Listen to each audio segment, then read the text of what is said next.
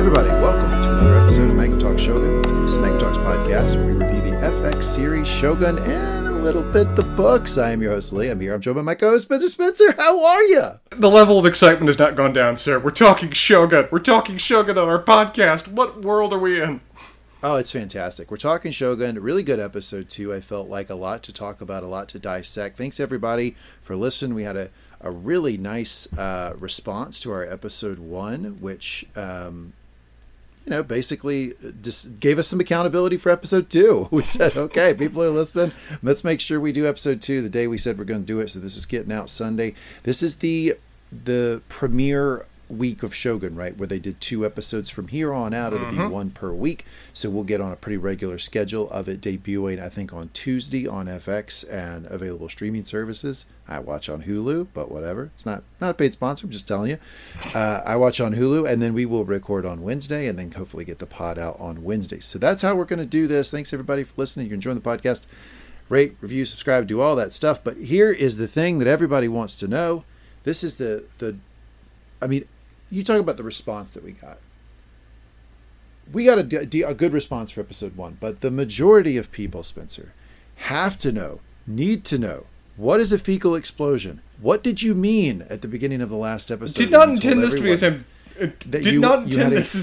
Explosion. Did not intend this to be as ambiguous as it apparently turned out to be. When I said fecal explosion, I did not mean out of any one person. I meant that my toilets and my showers and every other thing that could back up water decided to back up feces pouring into my house in various ways. That was so fantastic because, before the podcast started, I said, you're recording in your garage. What happened? Spencer tells me the story, and I'm like, Spencer, I'm so sorry. Let me kick it to you on pod so that people know what a podcast professional you are, that you're recording in a different part of your house, that you're doing this when you have a house emergency. So you were prepared. That's the funny part. And then it goes to you and you say, I had a fecal explosion. And then we move on and people are writing in going, what happened to Spencer? Is Spencer okay? Does he have a health issue? To my credit, this is the official note and description of the insurance claim that I had to file. This was the summary that they just used to describe this. But I will acknowledge in retrospect, more ambiguous than I intended. It's a plumbing issue. Spencer's still dealing with it. Still podcast professional. Still out in his garage. But committed to doing episode 2. Episode 2, we're going to review Servants of Two Masters. Really excited to do it. The format here on Manga Talk Shogun is we will do a recap. Now, if you've never listened to one of our podcasts before, we do a very detailed recap. If you're looking at the length of this thing and you're like, how could these guys talk for 2.5 hours about Shogun? Because we do a very detailed recap. You may like that, you may not, but that's how we like to do it because we can break down each individual line, each individual scene, see what we saw, see what we missed, and then maybe speculate wildly. Maybe do a little bit of wild speculation. We like to do that too. So we'll do the recap and then we'll jump to our segment. Spencer, I got a new segment for you, but here's the deal. I need you to tell me what segments you're doing. Kick it to me, I'll tell you what segments I'm doing. You know one I'm doing, and I will explain that one, but I have one I'm adding to the list. What are you going to do this week? I will do the same 3 that I did last week. I will give you best line, let you pick. I will give you a cultural clash moment of the episode, and I will prompt us to debate on the subject of who the winners and losers were of this particular episode. We've gotten this question multiple times from listeners that say, hey, can you do a Japanese word of the week? Oh, God. Have fun with that, sir. So we'll do a Japanese word of the week. We'll pick a Japanese word that gets sort of, that of course gets said on the broadcast, but also gets explained, right? That through the translation that we get the English meaning for. We can highlight one of those. For sure we'll do that. Nice. And then we'll jump to our last segment, which is reasons Lee wants to go to Japan this week. Definitely have some things to talk about this week about reasons. As watching the episode, I wanted to go to Japan. Anything else you want to talk about up front, Spencer, before we jump into the recap of this bad boy? I'm excited, sir. Let's get going. All right. So before we get a recap, that was a false start. I did want to get your general thoughts. Did you like the episode as much as episode 1? How about that? Can we start there? No, but I thought it was still very solid. I think it was an episode where a lot happened, where there was a lot of forward momentum, but it was, I thought, to its degree, a bit of a bridging episode, of where it's kind of establishing a theme for the episode and kind of leading us towards the momentum of where that will continue on from here. I don't think that's a criticism of the episode in any way. I thought it did that quite well, but it didn't quite have the level of excitement episode 1 did, but that may just be my own personal exuberance to be talking about this particular show and subject with you. See, I kind of felt like there was some forward momentum, especially in the back half of the episode, that was a little bit more exciting than the initial table setting that we got in episode 1. Perhaps an assassin, perhaps a member, maybe or not, of the Amida Tong entering the cast? More so, the epic conversation over the largest Zen garden ever. Oh, God, wasn't that thing beautiful? With Turanga and Black. I mean, that movement, I actually thought there was a lot going on this episode, so I didn't really see it quite as a bridge episode. I felt like episode 1 was so much table setting that as much as I appreciated the splendor of it, and I described on episode 1 how I was like sort of shocked at like the money that they're putting into this thing, how seriously they're taking it. I did feel like they were setting the table a little bit, but here I got to start eating hors d'oeuvres. I got a couple courses in me, and I was feeling real good about that. I'm excited to talk about it. All right, that's our initial thoughts of the episode. Let's jump into a detailed recap. This is Shogun, episode 2, Servants of Two Masters. Previously on, I always cover previously on because I think when they give you a previously on clip, they are telling you things to pay attention to. So I think it's important to highlight those, and I also pay attention to them on my watching, right? So previously on is about Blackthorn, his capture. We get a little bit of Rodriguez, but much more about Blackthorn. And Hiramatsu dropped in there too. And then we end with Turanga, Blackthorn, and Mariko, our triumvirate, are 3 baby faces of the show. They are all younger. I don't know if they're actually younger or not, but they feel younger. They got the triple tag team belt here, the triple baby faces for us. So we start with a flashback to when the Taiko was dying. Taiko, of course, being the ruler of Japan. This was I say ruler. Differentiate for us, Spencer. Break it down. What does Taiko mean within the governance structure of Japan? Taiko was a title that was given to this individual. He is based on a real-life figure that I'll go into maybe in like the last episode in terms of who the real-life people these were based on. But not when you have a fecal emergency. Not when there's a plumbing issue. That's too much fucking background for episode 2. I'll keep it simple for right here. Of where the issue is, the Taiko was the successor to 2 other prior unifiers of Japan. He was the first individual to rule a united Japan, or at least not including Hokkaido, that was taken over later. He could not assume the title of shogun because he was not of a samurai stock. He was not of any form of noble line. He was a peasant that basically became a samurai. And so for that reason, he was given the title of Taiko instead to rule with that title and capacity as effectively the unified ruler of Japan, but not bearing the ancient noble title that he would not be entitled to carry. But not emperor, right? He's not the emperor. Emperor is an entirely separate category. Emperor is, within the subject of Japan, the divine avatar on Earth. He is descended from divinity. He is sacrosanct, and in this period of history, utterly politically powerless. He is a figurehead. Oh, he is a so token moved exactly how a lot of people felt about Queen Elizabeth. Like, she's angelic, but she can't pass a law, but she's great. To an even more exemplar degree with the subject of the view of divinity. That obviously they're a god, obviously their power is complete, obviously they're the real ruler of Japan, but we don't need to let them control any of the day-to-day. That's below them. All right, so I've done 2 references to how you started the pod last episode. I'm going to give myself one more, and then I will stop. I just want you to know, you make mistakes so infrequently on the podcast that when you actually make a mistake, Spencer, it makes me so fucking happy. It's so great. You bet such a high percentage that when you do something like this, I gotta hold on. But I'm only gonna give myself one more coupon. So I'm gonna have one more reference at some point. It could be a mystery. That's a little tease of the business, a mystery. But then I'll never talk about it again. All right, so this is the flashback. Taiko's dying. The lords are attending him. Notice that Turanga is front and center. He's up front. I think what they want us to see, and then of course by the end of the scene they want us to know, is he's close with the Taiko. He has a good relationship with the Taiko, right? Taiko is not dead yet. This is 1 year ago in Osaka. Small thing about the production, but something I really, really enjoy is how they overlay the text of the scene or the name of the episode on it. It's really old school how they used to do that, like back in the day. Like right now I'm reviewing every episode of Deep Space Nine with my buddy BJ over on Inside Trek, which is another Mangum podcast that we do, and they do a title sequence too, right? They throw almost like a PowerPoint, like as the video is going, like they just the title throw the text on top of it as the video is going. Now that doesn't look nearly like this, but it's so cool looking, like how they throw the Japanese like on, and then you get the explanation of it. I like it. As you said, it's delightfully old school. I always appreciate that because it felt like a season was a book, and you were seeing each individual chapter of it. And I enjoyed that way of separating them out. It also just made it easier to experience and kind of build into it that way. I feel like some of these shows now want to be realistic, and that too much takes people out of it, but I kind of enjoy that old school way of presentation. It's always, I think it's always the best when you have an element of it along with all the benefits of what modern production gives you, which is the scale, which is the effects, which is the number of people, the budget, the scenescapes, the drone shots, all that stuff we get, but we also get the cool little like where they just throw up the text on the screen. I really enjoy it. So he's able to talk. The Taiko is able to talk still at this point. As for his son, I am so into the next 10 seconds. I've got questions, my friend. Emphasis on son. This is resolved any debate we had in terms of the gender identity of this particular character.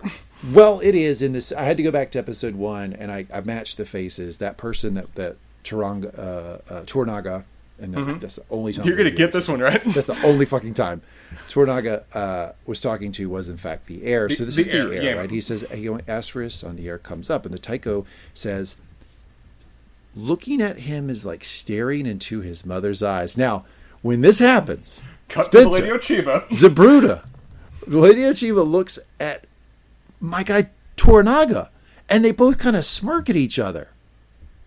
Then they do. They share a beat. Then, my friend, before the court, I lay the evidence. Later, he starts talking about how I think I liked pretty women too much, and then there's this other woman that's like kind of around. Spencer, I've got questions. You've got questions, do you, sir?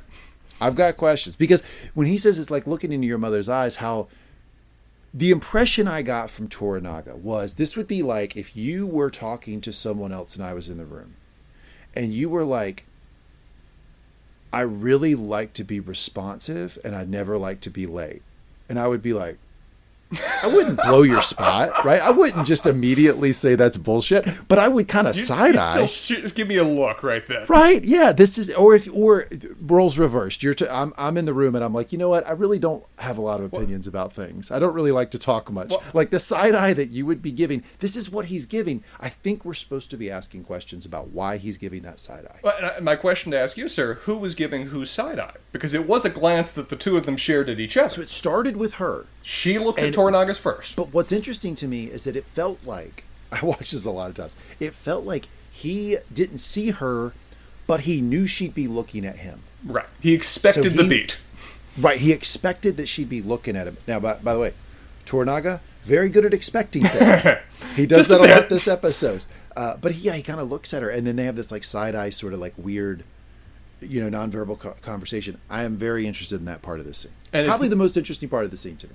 It's a great opening scene. There's a lot of wonderful lines I've written down there. It's a great moment of history that's leading into setting up where the characters are now. But I do really much enjoy that this is a very intimate moment. This is a conversation of a room full of people. This is a conversation where everyone's listening to a guy that's on his deathbed giving out his last instructions.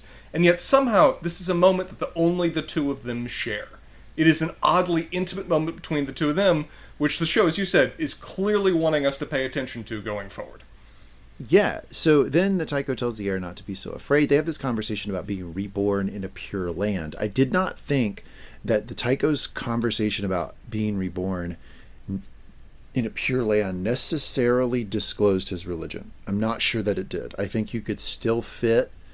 He could be Buddhist but enlightened, or he could be Christian and expecting heaven. So I'm not sure that cleared that up for us. And I feel like they give us evidence going either way with respect to the same. Now, Lee and I have read the book, but we're responding to what the show is presenting, because who knows? Exactly. The show, we make changes on this. The show is giving us evidence just even a beat later of where there's a priest in the room asking whether he should deliver last rites. And he's not entirely certain whether he should. And there's some resistance from the people there about whether he should. There is some ambiguity in the moment of the Taiko's religion, both for the audience and for the characters present. I thought it was pretty cute that his son was like, will you still have your bushy eyebrows when I see you? He's singing the Eric Clapton, when I see you in heaven. Yeah. Will you know my name, Dad? Like, that's what he's singing. And it seems to affect the Taiko in some way. Now, I wasn't able to tell exactly it seems like maybe this was an emotional response to that question about the eyebrows, because he kind of like flinches and looks away. He clearly doesn't want to cry in this room full of people, but he does have a reaction to that. And then I think it's the lady Ochiba, right, who's like, yes, y'all can get out of here. Like, everybody could go. Adios. So they all start to leave.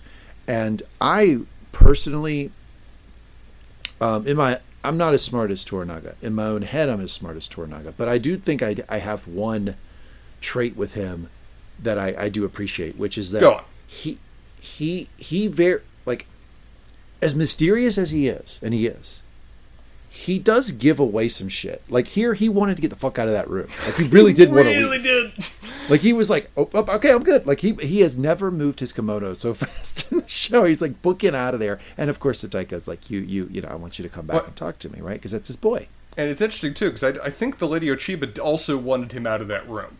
It's like, when she ordered everybody to leave the room, she intended Toranaga to go, but the Taika kind of countermanded that order to insist, no, this one stays. I got more things to say.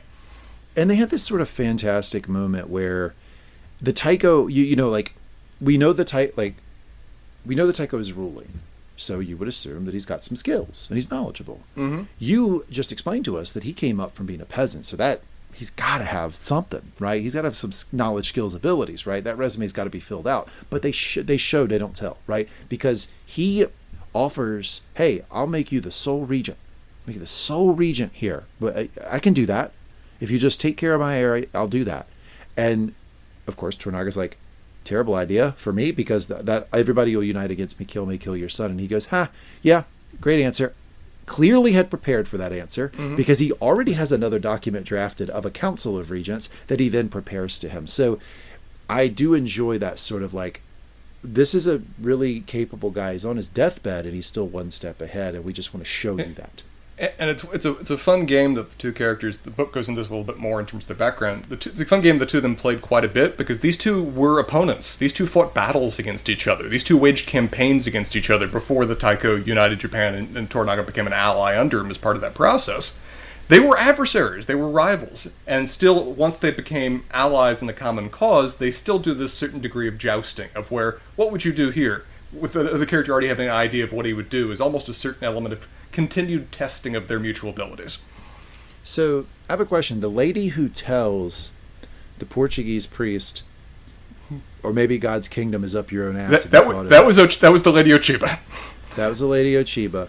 And then they have a conversation about Ochiba where, you know, the Taiko's like, you know, you could have married her. Mm-hmm. And then my guy, Toranaga, in an all-time move, I mean, this guy, holy shit, I just want to hang out with him, is like, I've never been much for beautiful. Which, by the way, if somebody tells you I've never been, like, I'm a male attracted to females, right? It's somebody who identifies as male, attracted to females, and says that sentence to you, I've never been much for beautiful women.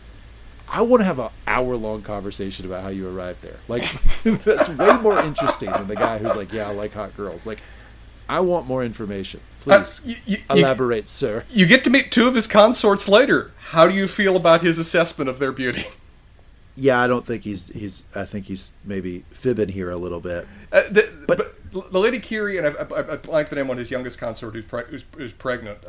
They're not meant to be the world-class beauties that Lady Ochiba is represented as being. I guess not. But I mean, Kiri's older, right? And then they've been together for 40 years. The lady's pregnant, and I do have her name. We will say her name later.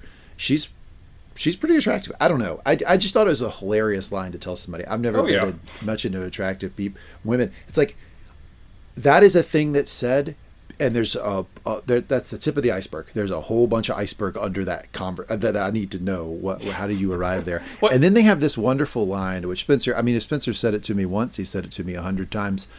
We've shit too many times in the same pot to piss on our own feet. I mean, that's just a common one you tell me constantly. I feel like the show's infringing on our copyright at that point, our trademark at that point.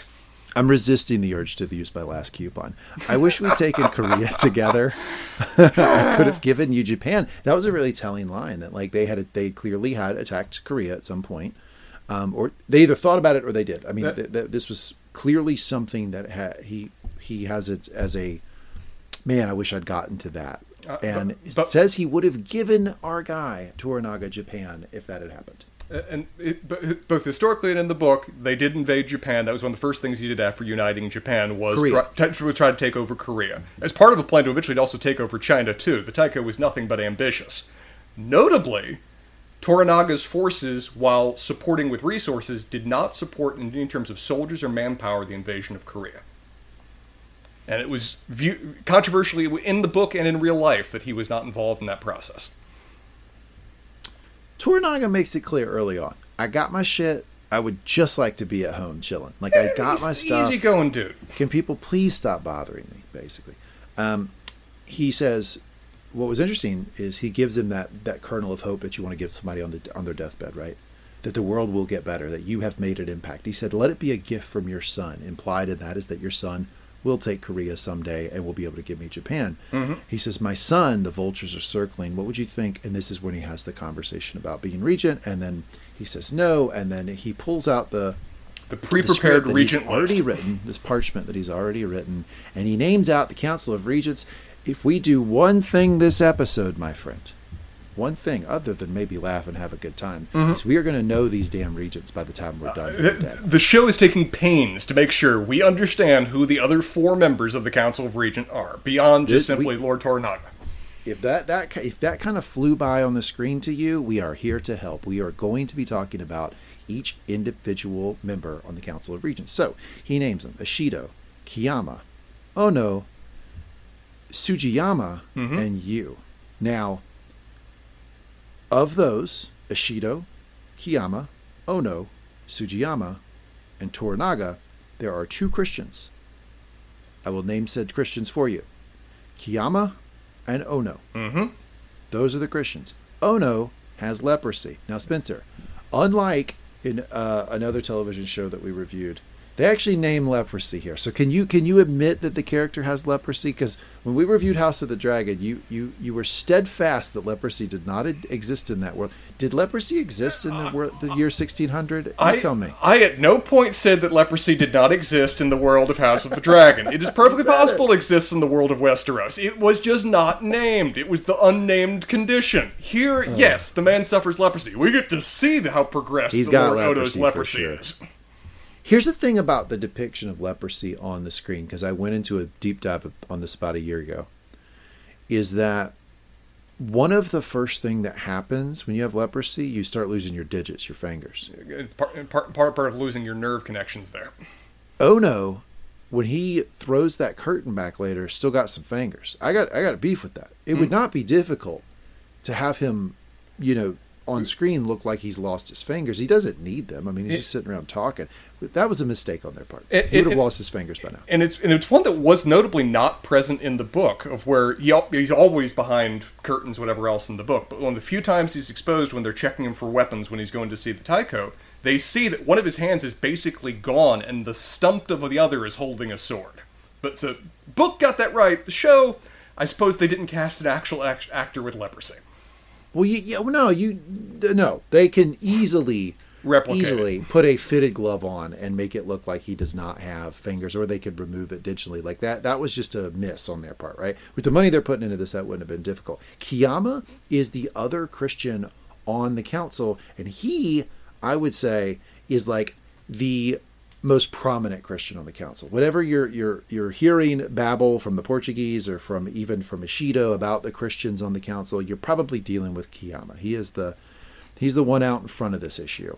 And the show, Sugiyama is just rich. That's what we get of him. He is the richest family. That's the thing to know about Sugiyama is he's rich. Ishido, of course, controls everything, and then Toranaga's our protagonist. You've summarized our 5 lords well. Anything else you want to add about those as we're sitting in the Council of Regents school? The show is taking pains to portray Lord Kiyama as being mercenary. That his loyalty to Christianity is primarily for the financial benefit he's getting out of it, in terms of what the Portuguese and the Christian influence is providing to his realm. And in a relatively dismissive way, we have a character say that Ono, I believe this is not Rodriguez, the other guy.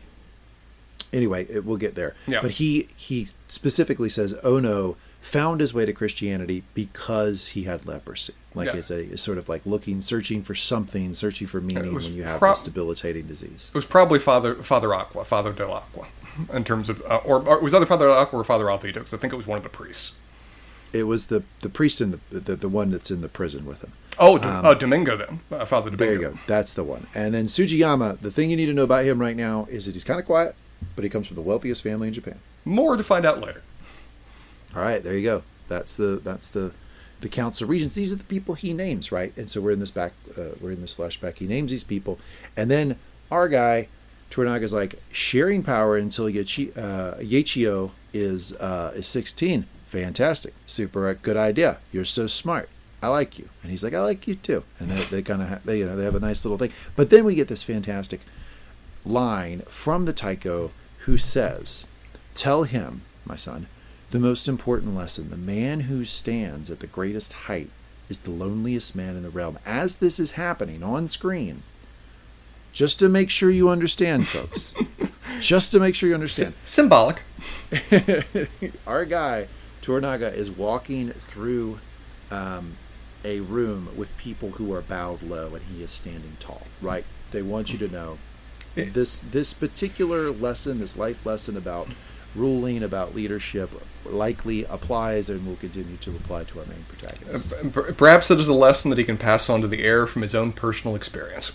And now, other than just, seeing your shiny face, Spencer, and seeing if you're actually still in the garage or if you were at another part of your house, I was probably looking forward to this discussion the most that we were going to do tonight, and that is your take on the opening sequence. You have thoughts on opening sequences. I friggin' love them. I thought they were great. I thought it was so artistic. It was so good. It was so artistically created. I love it's going through the same Zen garden that we get to see later in terms of moving through the sand, whatever else, the ripples that we're going through, the ripples that they're all operating in, and then slowly and building to blowing apart that mountain in the center to reveal the samurai visage of the shogun to come.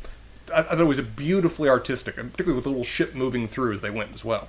And I like that it's not water. They're moving through a Zen garden. I like that the music starts to change to help you understand what's happening in this animation sequence. It's fantastic. Now, my question is, what do you think about the current trend? I've seen this in a bunch of shows of not doing the full animation opening, the Game of Thrones inspired fun opening that is visually entertaining but also tells you a bit about the story, until the second episode. A lot of shows are not doing it the first episode. I think it's more common than not at this point in terms of not having your intro at the start, so that you can start more realistic in terms of just emerging right into the story and only doing your intro in terms of the second episode. I can count on one hand a number of shows that seemingly have an intro right now that they're opening with. It seems to be much more the norm to do as this show's doing now. Cut to Blackthorn, and we get the episode title slide. Whop. Episode 2. Bam. Right in your face. You're in it. And then we cut back to Rodriguez, who was explaining it to his Portuguese friends. It looks like some priests. It looks like some Catholics around, right? Two members of the Society of Jesus, the Jesuits.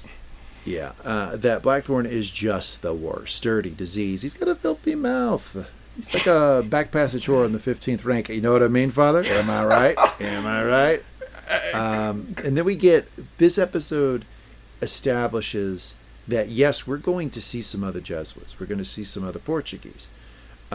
Father Martin Alvito is going to be our primary window, our primary mode of communication of that group of people, that interest in the show, with Toranaga. He is the guy that, he explains later that he's the official translator for the council writ large. And he also seems to have a personal relationship with Mariko, and he somewhat is trusted by Toranaga. So Father Martin, that's the guy, he's sitting in this table, right? And he engages this conversation. But what he says is important because we know he's the one that's going to go back and talk to our people, right? He's going to go back and talk to Toranaga.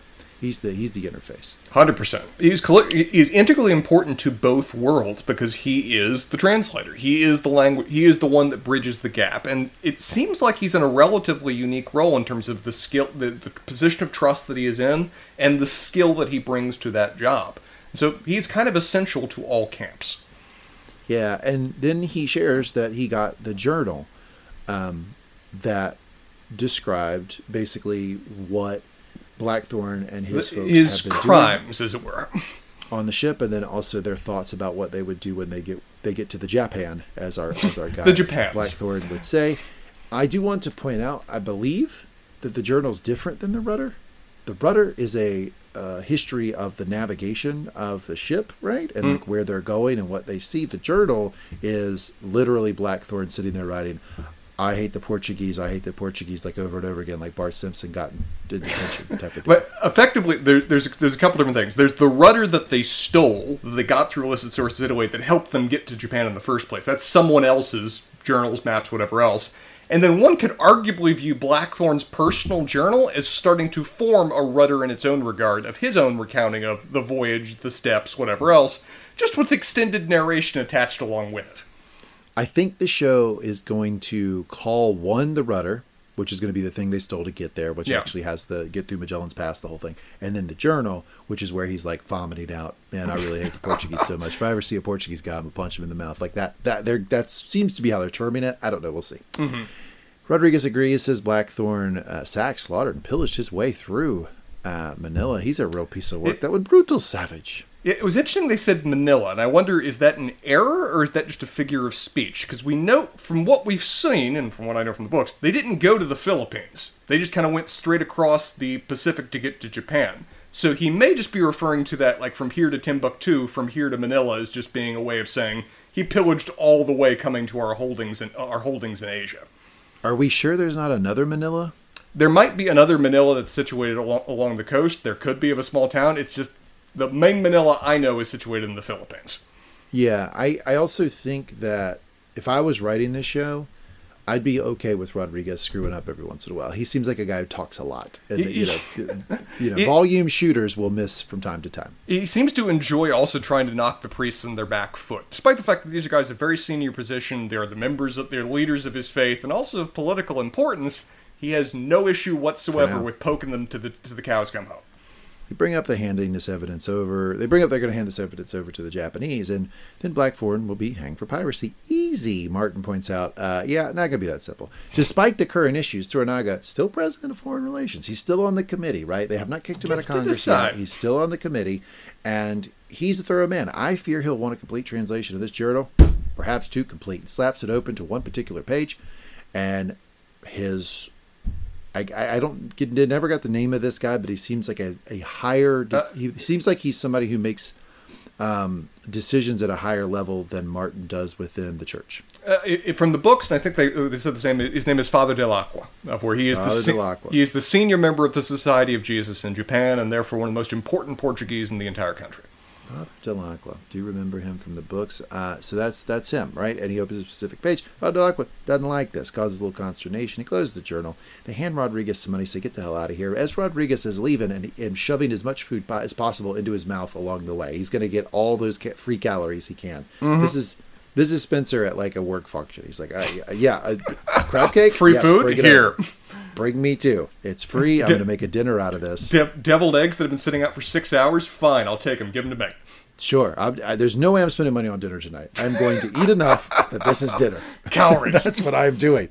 As he's leaving, he says, just so you know, this Blackthorn, he's not a man to leave his fate with God. I suggest you don't either. And Rodriguez walks out. Now, I agree with him.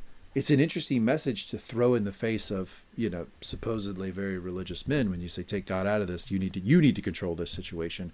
But I think what we're getting from this, other than just the fact he's very flippant with the Jesuits, right, is that he's got a little bit of respect for Blackthorn. He did what he said he was going to do. He handed the shit over to the Portuguese. He said he was going to do that. But along the way, it seems like he respects Blackthorn. There's a certain degree of belligerent best friends that's starting to form here, of where he's basically in the category of he's doing his duty as a soldier, but he respects the man enough to understand how dangerous he is and what he's capable of. And we're the two best friends that anyone could have, that anyone could have. So the Portuguese priest says, this is Father Dell'Acqua, he says, so he knows everything about Macau? As Christ is my witness, with these Bushos on the verge of open war, the last thing we need is any discussion of past entanglements. Shout out Jada Smith, entanglements. Mm-hmm. I telling you, What's the bushos? Give us that word, Spencer. It appears to be a bit of a slang referring to samurais. I'm guessing it's basically a short form of bushido, and kind of referencing them as being, as not a term of endearment, but a term of disparagement for the entire ruling class of Japan.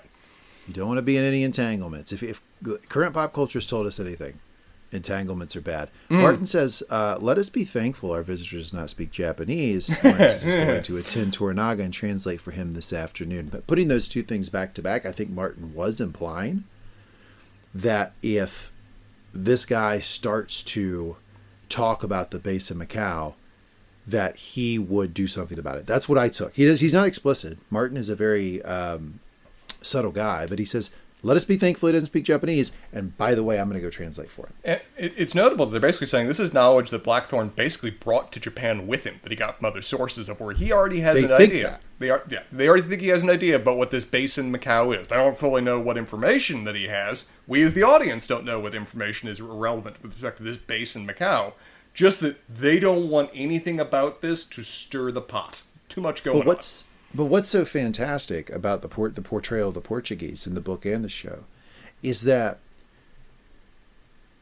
do not underestimate the ways that their overconfidence can shine through. Like they're confident, like because there's an inherent confidence in what they're saying here, right? Because they're saying he's a danger only because of what he would bring with him. Like they think they've got it so on lock. It hasn't even crossed their mind that he would just hear out on the street, name on the street situation, like that all this shit's going on. Like they're not assuming that he could learn that information here. So again, I just think the Portuguese are, I mean, I'm not breaking new ground that in Shogun the Portuguese are overconfident, but this is a display of how overconfident. Sir, the Pope himself gave them this lands. This is their domain. What can one man do to disturb what God has given? I mean, we'll talk about that when we get there, but that's one of the fundamental wonderful things about this story, and I'm glad that they've gone there so early, is that when the West goes and tries to I'm gonna take your land and show you how to live, when they do that whole thing, which the West has done just throughout history, I just really enjoy this story where they get there and then the response is, you trying? So first, it's a hard no, right? Right off the bat, but also we have some notes on how you live. We got some things to share with you. Page 1, body odor. Let's go into that. It's very much the get the police but not for me meme. It's very much that. I'm going to show you how to live, and then they end up going back home and being like, guys, I've learned an awful lot about how to live. But sir, I must point out that of the 5 members of the Council of Regents, 2 are Christian. Perhaps these Portuguese have had some influence upon this particular nation. Well, yes. I got some thoughts on that. We'll get there. So cut to Osaka and Martin coming into the castle. It's just gorgeous. Every single time they come into the castle. I love how, I'll say it, every single time they show us, because I think it's that important. I like how in the year 1600, these streets are cleaner than any fucking street you're going to see in 2024. It's clean. They take great pride in it. And what the book does so well, it got a lot of space to do it, by the way. If you don't know, it's a long book, folks, is they talk about why the streets are so clean. They're not so clean because of a really fantastic centralized municipal government, although, I would recommend that. It's because of the pride every person takes in their individual jobs and how that reflects on their family, but also reflects on their service to whoever they work for or who they actually report to. Duty all the way up and all the way down. Right. So if there was a problem with the street, that would be a personal offense to one person. So there's never a problem with the fucking street. It's always clean. It's always dope.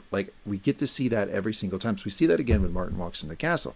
We see Blackthorne is in front of Toranaga. So we're catching up to that scene, right? Mm-hmm. So in essence, what happened on the strict timeline is this conversation that the Portuguese are having slided into the actual timeline at the end of episode 1. We are catching up. Now we've caught up to where the end of episode 1 was, and we start episode 2, right? Blackthorne in front of Toranaga, in comes Martin. He greets the heir who is peeping on Toranaga and Blackthorne's meeting. I do enjoy the heir. I don't know if he inspires confidence. I mean, he's so young, I don't know. But I do enjoy that he's like, I heard that these fucking big, tall white guys eat people. Is that true? Is that true? And then he's like, maybe. I don't know. I'll see. I'll be careful. I love the priest is non-committal. I love he's just like, hey, I haven't actually talked to the guy yet. I shouldn't assume. I'll be careful, though. I'll look out, basically. Important detail here. The heir to the realm is on a first-name basis with this Portuguese priest. Well, he's not really, because they don't call him by his first name, which is actually interesting. They have a close relationship. It's more my right. point. What do they call him? They have a name for him here. Tsuzuki.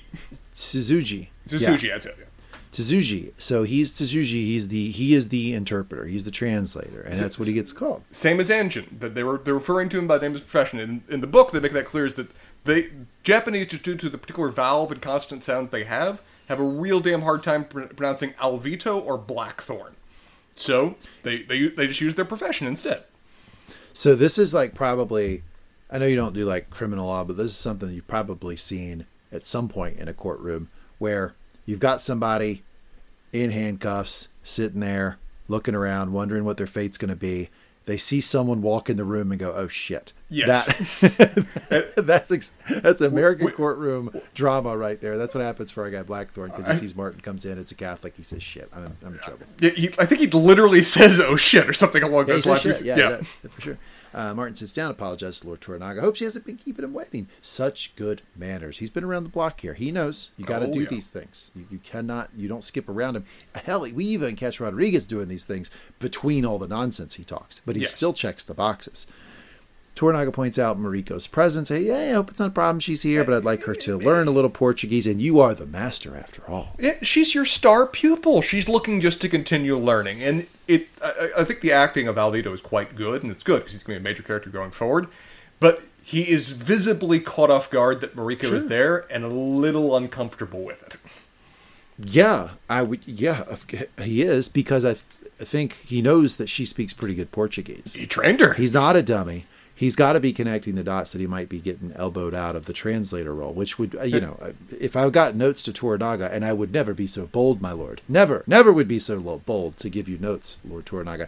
My notes would say, do not have the Portuguese translate for Anjin. That's a bad idea. It's interesting. It's interesting. You can almost see that he's doing wheels within wheels of what this implies that she's there. Is he looking to replace me? Does he not trust me? Is someone there to vet him? Yes. Does he want an outside separate source? Like, yes, man. All these are running through his head of like, none of this is good. None of this is good. None of this is good. But I have to be in the moment right now. I wish I could talk to him. Is she going to replace me? Yes. Does he not trust me? Yes. Yeah. It's all that's true. He has sussed out, because he's incredibly perceptive, that there is a deep, deep distrust of the Anjin toward the Portuguese. And he's not going to assume that that's for nothing. Mm-hmm. He doesn't assume that's for nothing. So he's just going to move he's going to move the Portuguese out of this line of communication, which is a very smart thing to do. What's interesting is it seems that Blackthorn has learned that his name is Anjin now. He knows he responds to that. He seems okay with that. Martin explains he's the official interpreter for the council. Blackthorn expresses concern that he'll twist his words in his Portuguese favor. And Martin, to his credit, you cannot, basically you can't tell a lie unless you've established trust first. No effective lie you've never been effective in telling a lie unless you've established trust first, right? So he is going to establish that base layer of trust, which was the smart way for him to play it, because as soon as Anjin says this, he goes, "Hey, this is what he said." Like this entire conversation, you would never guess that Martin could be anything above board, right? Mm-hmm. Because he is translating perfectly. And it was a smart thing to do for multiple reasons. It's smart because if he is going to be the translator down the road for Anjin, he needs to establish some trust with Toranaga. He doesn't need to come out the gate line and have, Anjin freak out or him get exposed. Also, he's got to check in the system right now because Mariko's in the room, right? He knows that she can understand both languages as well. So he's got to be careful. And I love how they do in the book, the translation is actually simultaneous, which I'm sure would be just a nightmare to actually do in terms of the show. But it's an important point to contrast the translation we get here versus the translation that we get from Mariko later, of where his translation is perfect. It is flawless. It is the exact words, the exact tone, the exact connotation associated with it. And as you said, we're getting that there's a professional necessity in this that he's not going to interfere with. And I love his quote there of where he even gives him the word for enemy. It's like, just if you want to say them enemy, you can even say it yourself. You can point it out. Oh, let's make that the word for the week. Japanese word for the week is teke, T-E-K-I, teke. That means enemy. If you're mad at someone, you can say it to them and they'll know what you mean. Just point. There you go. But I love the quote that we get from him, this lifted almost directly from the book, is that I may be your enemy, John Blackthorne of the Erasmus, which I love he drops that too, is that, dude, I've read your fucking notes, so you keep track of that as well. But I am not your assassin. That you will do yourself. Here's how I wrote my notes. I may be your enemy, John Blackthorne of the Erasmus, parentheses, LOL, I got your shit. I wrote that in my notes. But I am not your assassin. All caps. Now this is just to the audience. Remember that. Assassin. Mm-hmm. It's interesting that he says, I'm not your assassin. He and does. Then ostensibly his camp sends an assassin later, I assume. So like it's interesting. No, what are you disparaging the church for, sir? They did nothing.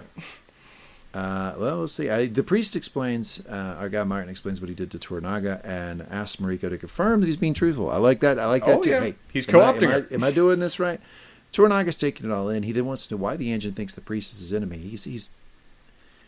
It's really interesting to follow Toranaga early on in the story because he is probably the smartest person we deal with, I think, in the story. I think he's the raw intelligence, ability to read people, social awareness, being perceptive, strategic planning, check. He can do all that shit. But he is really behind the curve on a lot of these Western issues. And he has to, and he also is the most powerful person in the room. So he's got to find ways to ask the question that does not make him feel or look stupid. Now, I have heard presidents struggle with this. I've heard that presidents often struggle asking questions. And the real good presidents ask a lot of questions because they're scared to look dumb in front of their staff. Toranaga has to ask really basic questions here. He has to say, wait a second, why is that guy your enemy? What country are you from? Important. Where is your country from? Why, all of these basic things. But I have so much respect for Toranaga because he's able to ask them in a way that gets the information he needs. And he really never appears stupid in any of these He never appears stupid. And even the foundational questions he asks are very precise, very, very revealing in terms of the information he wants to get. Just the fact that he now knows about another country gives him so much information in terms of what he's trying to get out of this conversation. I've heard somebody else previously describe Toranaga's intelligence or means of conversation as being like the movement of an avalanche, of where it just starts with little pebbles going, and before you know it, an entire wall or entire side of a mountain is coming at you. And just how he goes through a conversation and how his intelligence flows upon somebody. And we get to see the early moments of it here. Yeah, so he explains this because England refuses to be intimidated by Catholics. Now, that's a nonsensical thing to say to Toranaga. There's no context to it. But we start to learn a little bit about why he said that. I'm sure it made sense in his brain. Not the best answer in the moment. Toranaga is interested in the idea that Blackthorne isn't Catholic. Toranaga, like me, wants to get these two people in the room and say, hey, look, guys, y'all got to understand something. It's the same shit.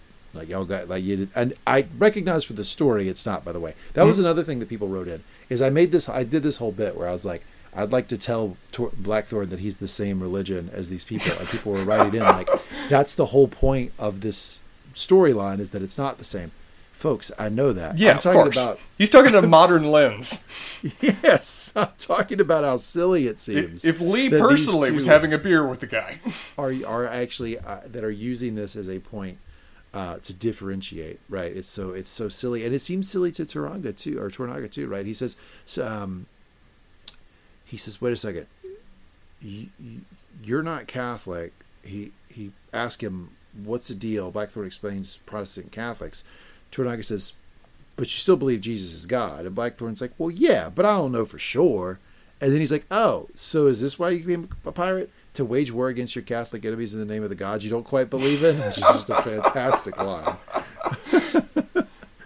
Blackthorne's like, yeah, well, I'm not a pirate. Toranaga asks about the cannons. He's like, look, I'm authorized to trade. I'm authorized to defend myself by the country, by the Dutch. And he still is holding to the story that the cannons are simply defensive. To defend himself as he trade. Simply as he trade. Well, it's notable. He reveals more than he maybe intends there, but I don't think Toranaga's frame of reference. The fact that he says that, we have letters of marque. Historically, in context for everybody that I don't think sure really fully explains it here, letters of marque are basically authorization from a government to be a pirate. That you are a privateer. You are basically given official stamped authority to go raid all the vessels and assets of this enemy of our state. So he's effectively confessing to be a pirate, just a licensed one. I'm not sure that I'm not sure every government thought of it that way, but I understand functionally certainly the what Portuguese perspective on the matter. I understand you're talking about how that functionally plays out. When you have like a stamped thing that says like basically everything this person does is in my name and they have the full force of the government behind them, et cetera, it does lend itself to abuse over time. That is true.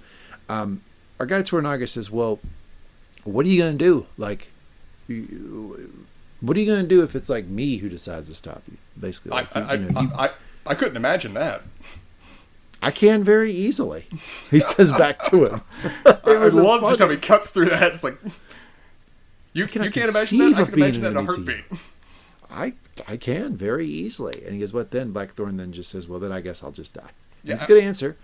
He bows really low. Guard calls out, and in comes Ishido. Anything else on this conversation? Yeah, it's a great. I'll just do the full line. Blackthorn, because I think it's a good one. Is that he's like, he pushes him. He's like, if we were enemies, what would happen? And Blackthorn says, I would commend my soul to God, for surely I would die by the hand of an enemy like you. Perfect response, because it answers the question while at the same time providing a certain meaning of praise for the individual that has his life in his hands. What's so cool is that he actually says at the hand of a Teke like you. Yes. Yeah, he's learning. He's learning quickly. Yeah.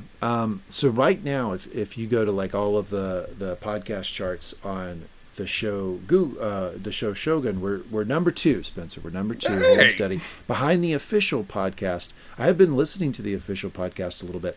They did throw out that the actor who plays Blackthorn, which if you would look him up, that would help me in this moment while I make this point, so we can have his name. Cosmo Jarvis. Did not want to know any Japanese in the early filming. More he authentic. Wanted to learn it as he went, as Blackthorn did. He wanted any attempts at Japanese in episode 2, 3 to be crap, and any later on to potentially be better. Like he was learning it that way, and I thought that was a really, really nice method way to handle that. That is interesting. So in comes Ishido. I have a question for you. Yeah. Is Ishido a strict villain, or do we feel some sympathy for him here? I think we're only getting a limited... Well, we're getting a certain perspective on him, and I'm curious to ask you, purely from just what we've seen in the 2 episodes, do we assume that Ishido is trying to fulfill the Taiko's rule and instructions, or whether Ishido is out for himself and trying to subvert the Taiko's power, or the Taiko's legacy? If I hadn't read the book and I was going to speculate wildly, I think that the show is hinting us toward Toranaga and the Taiko were close. Ishido and other members of this now council likely resented it. Why? I mean, if they didn't resent it, why else would both the Taiko and Toranaga assume that if he became the sole regent, everybody'd just kill him, mm-hmm. right? There had to be some embedded resentment already there, and that Ishido likely. If he has that resentment and he views Toranaga as sort of buddied up with the Taiko, I wouldn't be putting out life insurance policies on the Taiko's son. I wouldn't feel great about where the Taiko's son is at in all this. And that gets reaffirmed to us in episode 1, right? The lady shows us the branch, the tree with the brace, and is like, look, you're the brace, basically. Like, this kid's not going to make it without you. Now, why is she saying stuff like that? She's saying that because I think everybody knows Ishido is not the loyal follower of the Taiko that he probably deemed to be. Thank you. You hit exactly the thread I wanted to in terms of how the show's presenting the guy. I think another way is also just in terms of his own personal style of presentation is meant to be grating and not in keeping with what we see about many of his other lords of the realm. Whereas you commented in the last episode, so much of what we're seeing of Japanese culture is hiding your actual intention, layering everything through many different layers of decorum. Whereas from what we've seen of Ishido so far, his main way of doing things is to walk into a room like a bull in a china shop. He walks into this room with Toranaga, and he makes almost no pains whatsoever but to be outright rude to the guy's face in his own room. Yeah, it's interesting because, like, if you look at... I'll do 2 examples that are close to my heart. I think if you look at, like, the Emperor Palpatine and the original Star Wars trilogy, and then also the follow-on prequel, is that he rarely made any mistakes when he was on, right? When he was like, I need to pretend to be something. Right. He pretended to be something extremely well. He could flow in and out. He seemed to be a villain without many weaknesses. Our current WWE champion, professional wrestling, you know I love it. Our current WWE champion, Roman Reigns, never loses. Never loses. A fucking guy, I don't think he stubbed his toe in 3 years. The utter heel. Yeah, I don't think he's had like a hint of indigestion in 3 years. His hair's never been out of place. He's the perfect villain. Never makes mistakes. Ishido is not that. He's clearly making mistakes. Like, as much as he thinks he's got this thing sewed up with Toranaga, it's low-hanging fruit to not go in there and just break custom, be rude, be the bad guy. You lose the room when you do that. You further alienate Toranaga. I think we're meant to think it's his personality, because he also interacts with other people that way. Where he like, and we've talked about on this podcast how important the little social customs are. And Ishido just blows right through all of those. I think it's a real weakness. As we saw when we heard Toranaga talk about hawking, in terms of what the various style about that, about waiting for your actual moment to show your strength and attack, Ishido is so certain that he's going to win, he's being blatant about it. He's being way too open about him being confident in his position. So much so that Toranaga can reveal basically in this episode how utterly fragile the basis of his power is, when he can just basically have a guy brought to him to talk with for 5 minutes, and that's enough to destabilize the basis of his control over the Council of Regents. Own worst enemy situation. Sure. He's in a really good spot when we start this thing. And I think that in order for the story to work, he can't be Emperor Palpatine. You can't, because think of the Star Wars story. Emperor Palpatine starts with basically like he's just a senator from Naboo, and he's got to work his way up. So he's got to be perfect. Ishido starts at the top. Right. He starts in a great position. So you can't make him Palpatine. Otherwise, he'd probably control like half of fucking Europe by the time the story's over. Like you can't make him Sheev. But in terms of what we were told about all the various lords, what we were described for as Ishido is that he was basically the guy in charge of Osaka Castle. That's basically that was what got him kind of the position in terms of, being on the Council of Regents, or what was his basis of authority within the Tycho's realm. Yeah, and then we get the story about how he got on there. I mean, this guy's he was not the power player that Toranaga was for the last 15 years. So anyway, he comes in, he calls the guy barbarian, calls him ugly, says he's dogface, wants to set him up in the 1600 Japanese version of the traveling Ringley Brothers circus and call him the freak from the West. I mean, this guy's being a real prick. Ishido, go ahead. It's notable, though, that Father Martin takes pains to say, Blackthorn, come over here and don't say a damn word. He didn't have to do that necessarily, but he pulls him aside and makes sure that he also tells him when to bow, when to do throughout the scene. He is still operating in his formal role as an interpreter, even though he has established that the two of them are enemies, but he's doing his job with respect to this moment in a way that is helping Blackthorn. I have a question for you. You have to pick one. You can't equivocate. You can't just filibuster. You have to pick one. Everybody knows this goes really well when I try this on the podcast. It always works. I'll find a way out. Did Martin do this to save face? Like, hey, he's the priest. He should be helping people. He shouldn't be hanging people out to dry. He shouldn't appear cruel in front of Mariko, in front of Toranaga, who, despite rumors, premature rumors, he is not dead. Mm-hmm. Is it to save face, or is it because even though he's imperfect, he still does believe in the teachings of Jesus? Like in his day-to-day, he likely finds it difficult to be outright cruel. Which one is it? Is it personal, or is it externally driven? You're going to fucking hate me, but I think it really is a combination of the two, and I'm going to throw one every more. time. I'm going to throw. I'm going to offer something. I'm going to throw you a bone. There's a third one too. I think there's a third one in Kern as well. That from a purely, I think it is 100% correct that he needs to fulfill his professional job, because that's the basis of his connection within these different worlds in which he operates. I think he is actually, from what we see of him, a well-meaning priest. I think he does actually believe in the teachings of his faith, and believes that a man can be saved from what we see of him, even if he views Blackthorn very much as an enemy and an anathema to what he believes in. But I think there's a third one that's really much need to be referenced. This meeting, seeing the two of these guys in one room talking to each other, is politically valuable.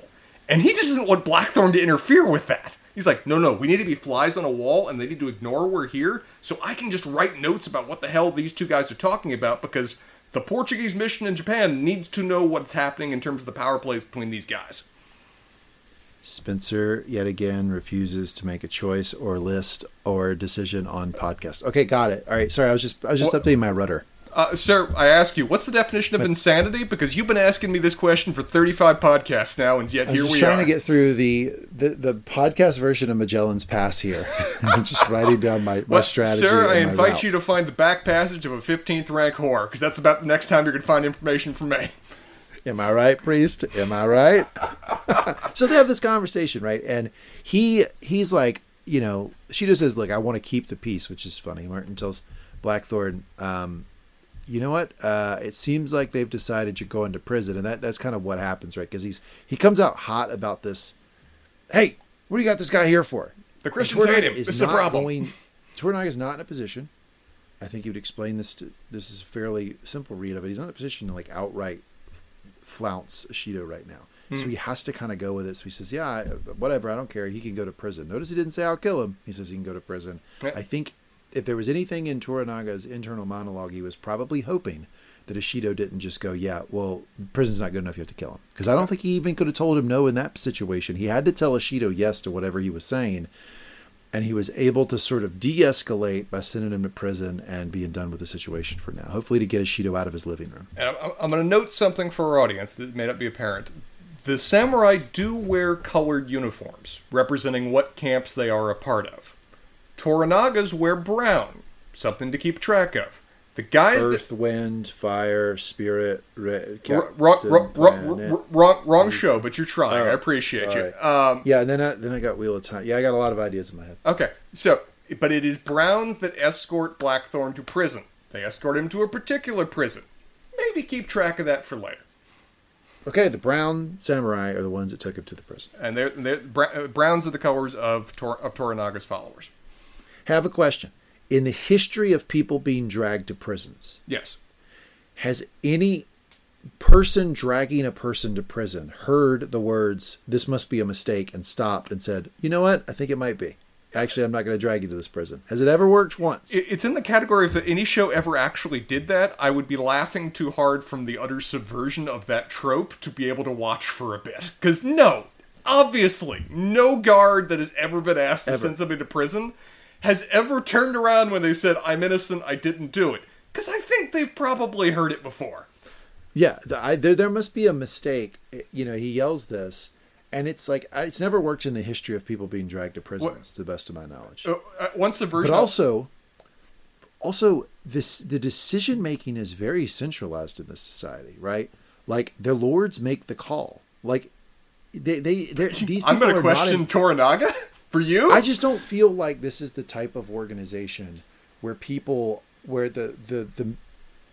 performance evaluations are like, you know what I'd like you to do? More independent decision making. I need you to go out on a limb every once in a while. No, they take their order, they do it. There's a particular society where it wouldn't work even more than others, and it's never worked anywhere. Also, Blackthorn's also yelling at them, and I'm going to presume is Portuguese, so they don't even understand what the hell he's saying either. Solid point. That's a solid point. Before we even get to the fact that, like, culturally, like, these people are not, this is not a society where the guards are going to go, you know what, I think my lord's wrong on this one. I'm just going to leave you out. Come back to the castle. Mariko is talking to a young boy. I thought of one thing that vaguely subverted the whole trend about, declaring they're innocent and the guards ignoring them. Did you ever see Did you ever see the movie adaptation, the most recent one of The Count of Monte Cristo? Explain it to me. Classic work of fiction, but there's a moment of when the main character is brought to a prison, and one of the first things he says to the prison, the leader of the prison, I'm blanking what the term is, the warden, is that I didn't do it, I'm innocent. And the warden just looks at him and says, "Of course you are. They wouldn't have sent you here if you were guilty." So there is a subversion that comes to mind of where, if it is a prison of where it is just presumed actually that you are innocent, they are willing to acknowledge that, but obviously do nothing about it because they sent you here on purpose. Okay, well, that's slightly. So we'll give it a half. We'll give it a half for the question of has it ever worked in the history of people trying that. At least they acknowledged you were innocent. Mariko's talking to a young boy. It's her son. And confirming the wild rumor just wild. Just I mean, my gosh.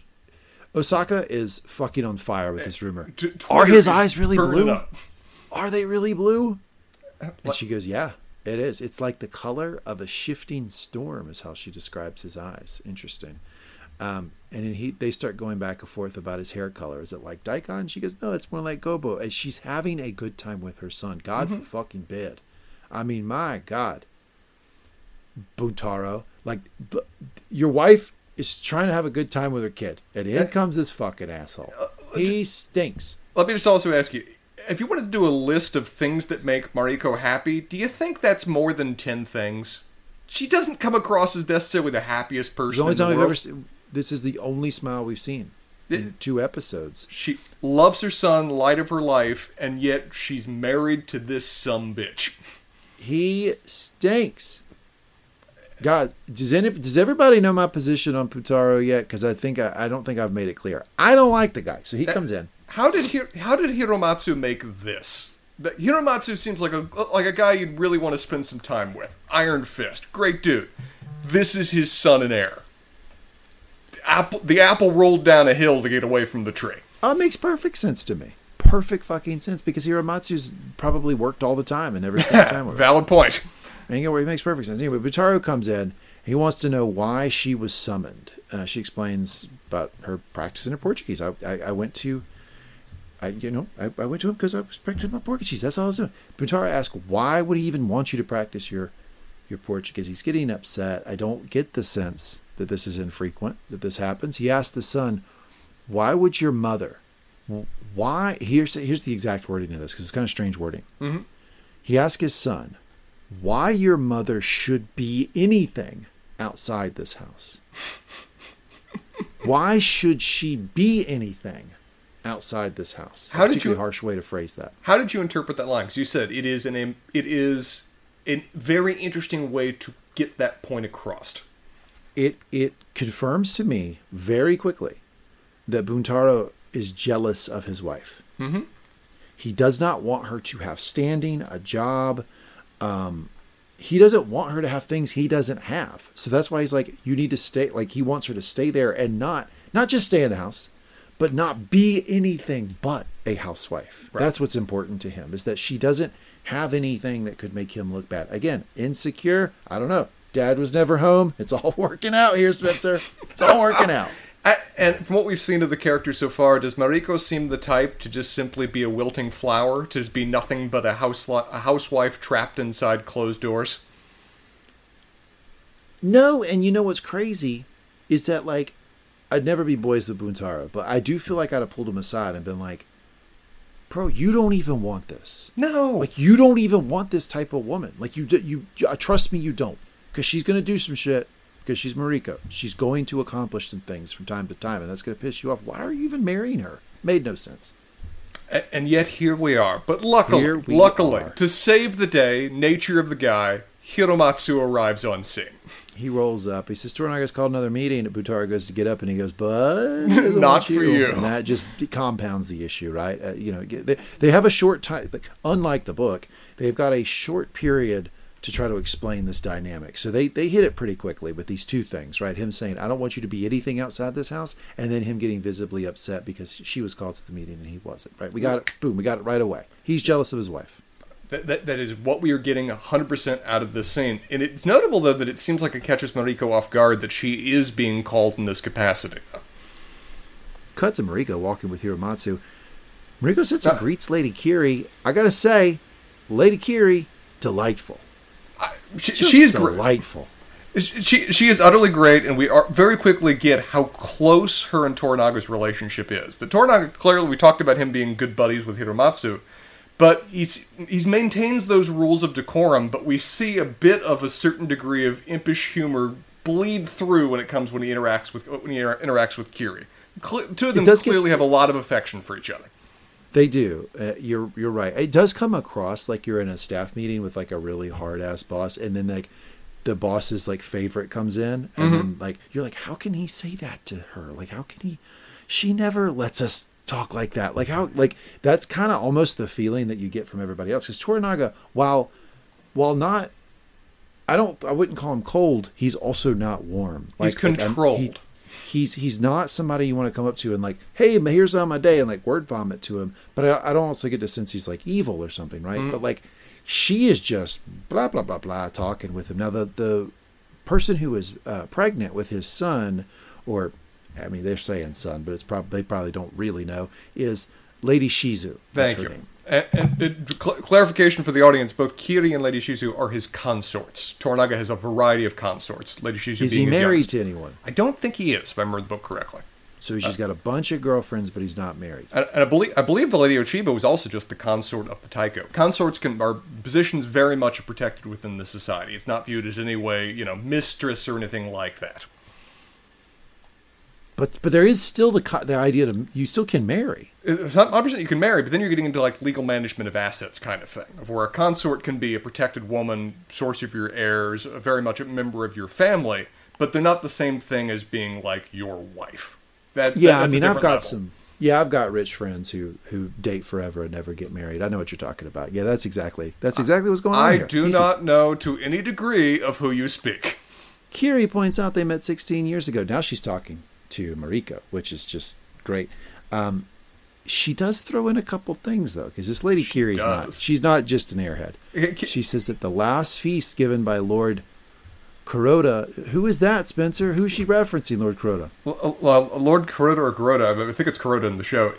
He was basically the predecessor to the Taiko in terms of being one of the great unifiers of Japan. And that Mariko's family was very much connected with in a way you'll find out more about later.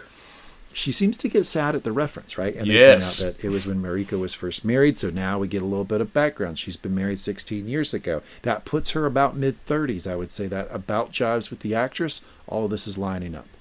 Very much so. And again, from what we get in this scene, how long would you say that Toranaga and Kiri have been palling around together?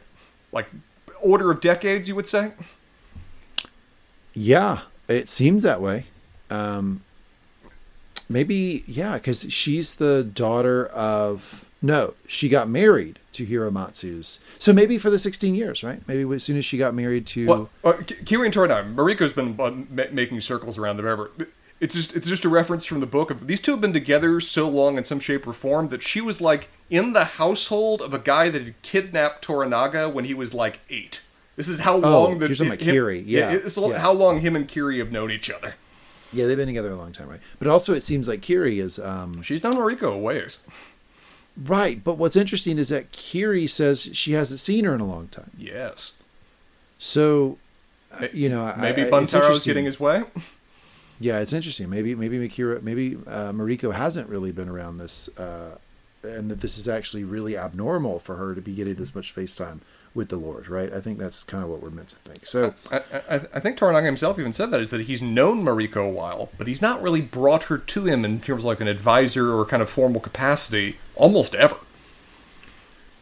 So you're left with the show is either inconsistent or Toranaga is just that smart, and I'll talk about why I said that in just a second. So Lady Shizu leaves. Toranaga asks Mariko for her interpretation on how things went that day. She says, Martin's trustworthy, didn't lie while translating.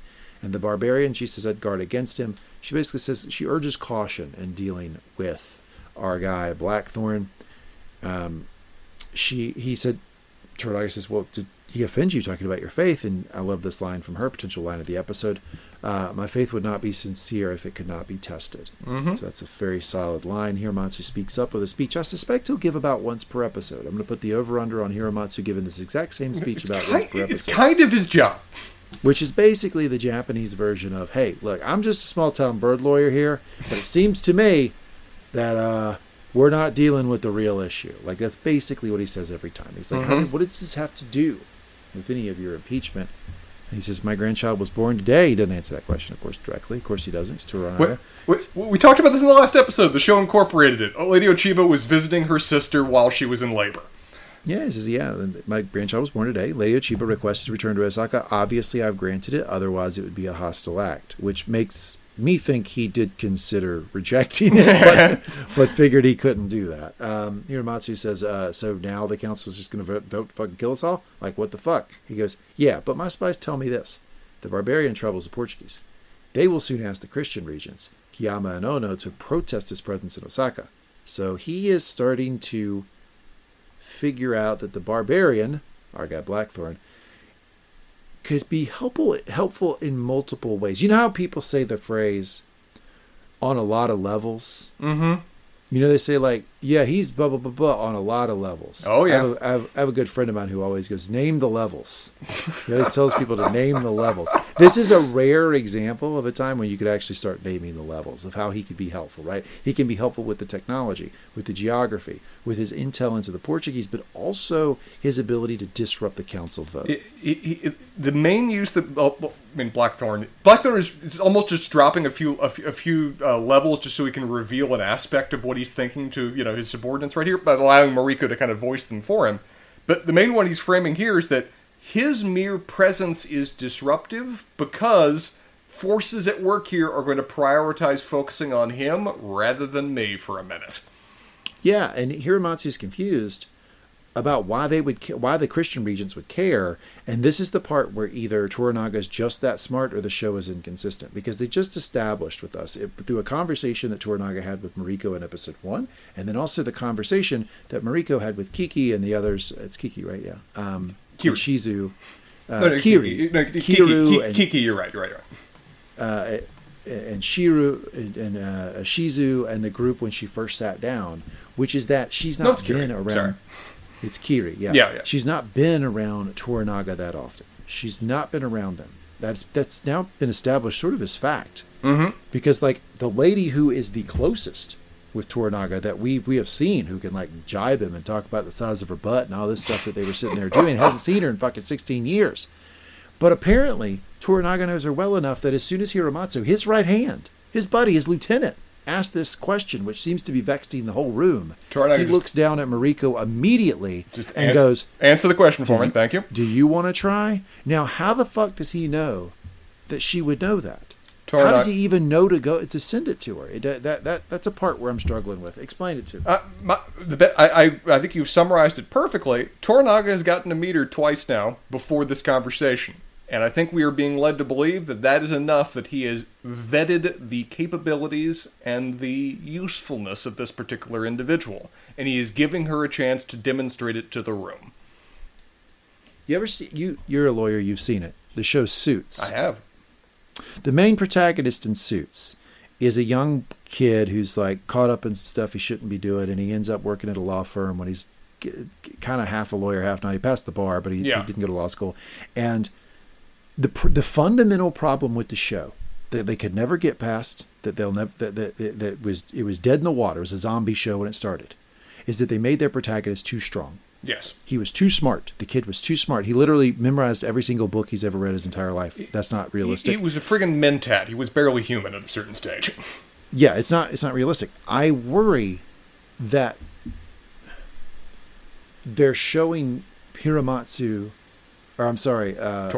as a little bit too smart. Like what the book does so well is we see him be smart, but it's not all the time. He's not beating you over your head with it. He's not reciting a book you read when he was in 6th grade, right? Like, he's perceptive, but in a realistic way. I'm starting to worry this is veering into unrealistic. What do you say to that criticism? What I think it'll be interesting to see how the show balances out, because I agree that Toranaga can be a difficult character to portray on screen because we get to spend so much time in his damn head when it comes to the book. We get to see his doubts. We get to see his uncertainties. We get to see him be surprised. The show is going to have to portray aspects of him not being perfect. For right now, we're getting to see his intelligence, we're getting to see his capabilities. We haven't gotten to spend as much time with his foibles, with his fallibilities. We'll see how the show is able to balance those out. I think, to argue with myself here, which I love to do on the podcast, is he does seemingly lose control of the situation with Blackthorn here in a moment, right? Where Blackthorn was going to be executed, and I'm not sure that Toranaga had a plan to save him. If it wasn't for Yabu trying to play both sides, he probably would have died. So that may be a response to that, but it just seems like he was a little bit more perceptive than I would expect with Mariko, considering he's talked to her twice in 16 years. He voiced in the last episode how much he was realizing that she was intelligent and capable. It was one of the last lines we got from him in the last episode. The man is aware of it. The man has seen it. The man has read the person. As you said, one of Toranaga's best abilities is reading those in front of him. Yeah, and he was able to pick up that she's smarter than his lieutenant. Fantastic. Because our Lord can only be impeached if the council votes as one, he uses the barbarian to sow division between Ishido and Christian lords. This is what Mariko says after he nods at her. Hiramatsu picks up on it. Toranaga goes, you could use some of her intuition, so needle in his buddy a little bit. And Hiramatsu asks if he's certain, and he just walks away. So that's that scene. Maybe I'm picking a little bit too much, but I am guarding against the concern that maybe Toranaga will come off as superhuman at some point. We do not want invincible protagonists. Yeah, because like with the show Suits, that show is so good because the main partner, Harvey, the senior partner, is flawed. Is a realistic character who happens to be really smart. Like I believe that character. I don't believe the kid that's working for him Mike for a second. Mike, the name of the kid. But Harvey's so good that you still want to keep watching. So I'm just worried that this show might encounter that at some point. I don't know. We'll see. Cut to Blackthorn. He's in prison. It's not going well. People being taken out. Looks like one on the hour every hour, something like that. That's what he says. Just being killed right out. But Lee, it seems like there's something that's surprising in this prison, something he wasn't expecting in a Japanese prison situated in the outskirts of Osaka. What? There's a man going around and praying with each person. He's saving them. He's making sure their souls are going to go whoop right into heaven, easy, like a one of those. Like when you're going through tolls and you have the thing on your car where you can just go right through. You don't. You got an easy pass into heaven. That's exactly what he's giving them. The easy pass to absolution. God, do not give any Christian church ideas. Yeah, got it right here. That's what he's walking around. He's giving it to everybody. But then he sees Blackthorn. He goes, oh, the Senor is real. So he's apparently heard whispers about Blackthorn. And the guy, whose name we get here in a moment, tells him the people in the prison are being persecuted for their faith. They're children of his flock. He points out that Blackthorn is speaking Portuguese, but in Portuguese. What the fuck's up with that? And he goes, I'm English. And he goes, oh shit, you're English. How about that? That's something. This is a further example of how they're portraying Blackthorn as a much more upfront and honest character, I would say, in the book, because in the book he actually lies by omission. That kind of works into the idea that he's a German Catholic. Deceives the priest by without directly ever saying such. But they're continuing a trend with the character of where he is much more upfront about his intents. Yeah, and like it's what's interesting is like Blackthorn's in this position of like about 8 months ago, like if you were in DC and you were like you got pulled over by the police and you were like, yeah, but I work for George Santos. They'd be like, George Santos, like that's not going to get you out of the speeding ticket, my man. Like he's about to get kicked out of here. Like he's yesterday news. Like you can't hitch your wagon to him. That's basically what he's saying about Toranaga, because that's the word on the street. Is that Toranaga's in trouble? Ishido's got control of the council. They're about to vote to impeach him. All his people are going to die. It's curtains for Toranaga. But he's really trying to get Blackthorn to come to terms with the fact that, dude, you are here to die. It's like you're the fact you're here means you're going to be executed at some hour on the hour thing anyway. But your lifeline is a guy that's also about to die, and if you get out of here, you'll die with him. So let's ponder mortality here together in the eyes of God. And before we do that, I'd like to just I want to upload. Let's take the thumb drive out of my computer, stick it into yours. I'd like to upload all my knowledge of the council directly to you. Okay, class is starting. Speaking to the audience in what is, for me, the least organic part of the episode. Not remotely. It makes not a ton of sense that he knows this information on the show because they haven't contextualized his role. Yeah. And then why he would just word vomit it all out and name each individual person, I don't know. That's why at the start of this, I was kind of a little tongue in cheek where I'm like, we are going to learn the damn council members. Yes. Because they make sure of it. So Sujiyama, descendant from the richest samurai family in Japan. Ono, a feared warrior whose affliction of leprosy led him into the arms of the church. So it's another thing to know about Ono. Yes, he has leprosy. But he also was a feared warrior before he got leprosy. Kiyama, a man whose faith in Christ is guided only by his greed and ambition. This is something you covered earlier in the episode. That Kiyama is being portrayed as a mercenary, as someone who's only interested in the Christian religion and what it can produce for him in the way of profits, in the trade that he is going to have with the Portuguese and what it can accomplish for him. And then, of course, we round the whole thing out with Ishido and Toranaga. Mm-hmm. And there you go. How he kind of explains the council to him. As you say, he's word vomiting. Also, to a certain degree, though, this is the first white dude that actually just speaks his own language naturally he's met in a while. He may just really want to talk with somebody. But we also that's your book. That is your book bias seeping in, because that's exactly what we get in the book, is that the guy just wants to talk. The guy is actually word vomiting in the book. He almost passes out when he sees Blackthorn. That makes it clear in the book when he says the Signor is real. He thinks he's just hallucinating because he's been hallucinating for the years he's been in this prison. And so then we cut that scene, right? And we go to Ishido, who basically is doing like when the Prime Minister of England has the red box that they fill up with their like daily the news important and letters, everything else. and they got to take it out and like sign a couple things and pass it on. And I guess the king or queen does the same thing, except theirs is like fake money, like it's like monopoly money that the queen is dealing with. Like that's what the Shido has here. He's just like stamping shit and moving it along. He's like Tommen in Game of Thrones. Just stamp it, sign it, move it along. That's what he's doing. Visibly unhappy to be doing so. This is not doesn't look happy. Does not seem like he's enjoying his position of prestige in terms of signing the orders of the realm. Don't you get the feeling that he's heard, so we've already heard somebody in Toranaga's camp refer to them as bureaucrats. Yes, we hear Ishido refer to them as bureaucrats in a minute. I think that's gotten back to him. I think he stews on that word bureaucrat. What? Because he brings it up later, and he seems to be stewing on it here. And we also see later when Ishido's talking with Yabu, he's referred to as like a great general, as one of the leaders of the Taiko's invasion of Korea. I think we're getting enough to see that the man is uncomfortable with the position that he is now operating in and been cast in. That may also reflect in his brusqueness, his roughness in terms of interacting with the various trappings of power and politics. Yeah, cut to him talking with the other council members. Sans Toranaga. This is Ishido talking to the other council members, and they discuss in the Lady Ochiba has been permitted to leave.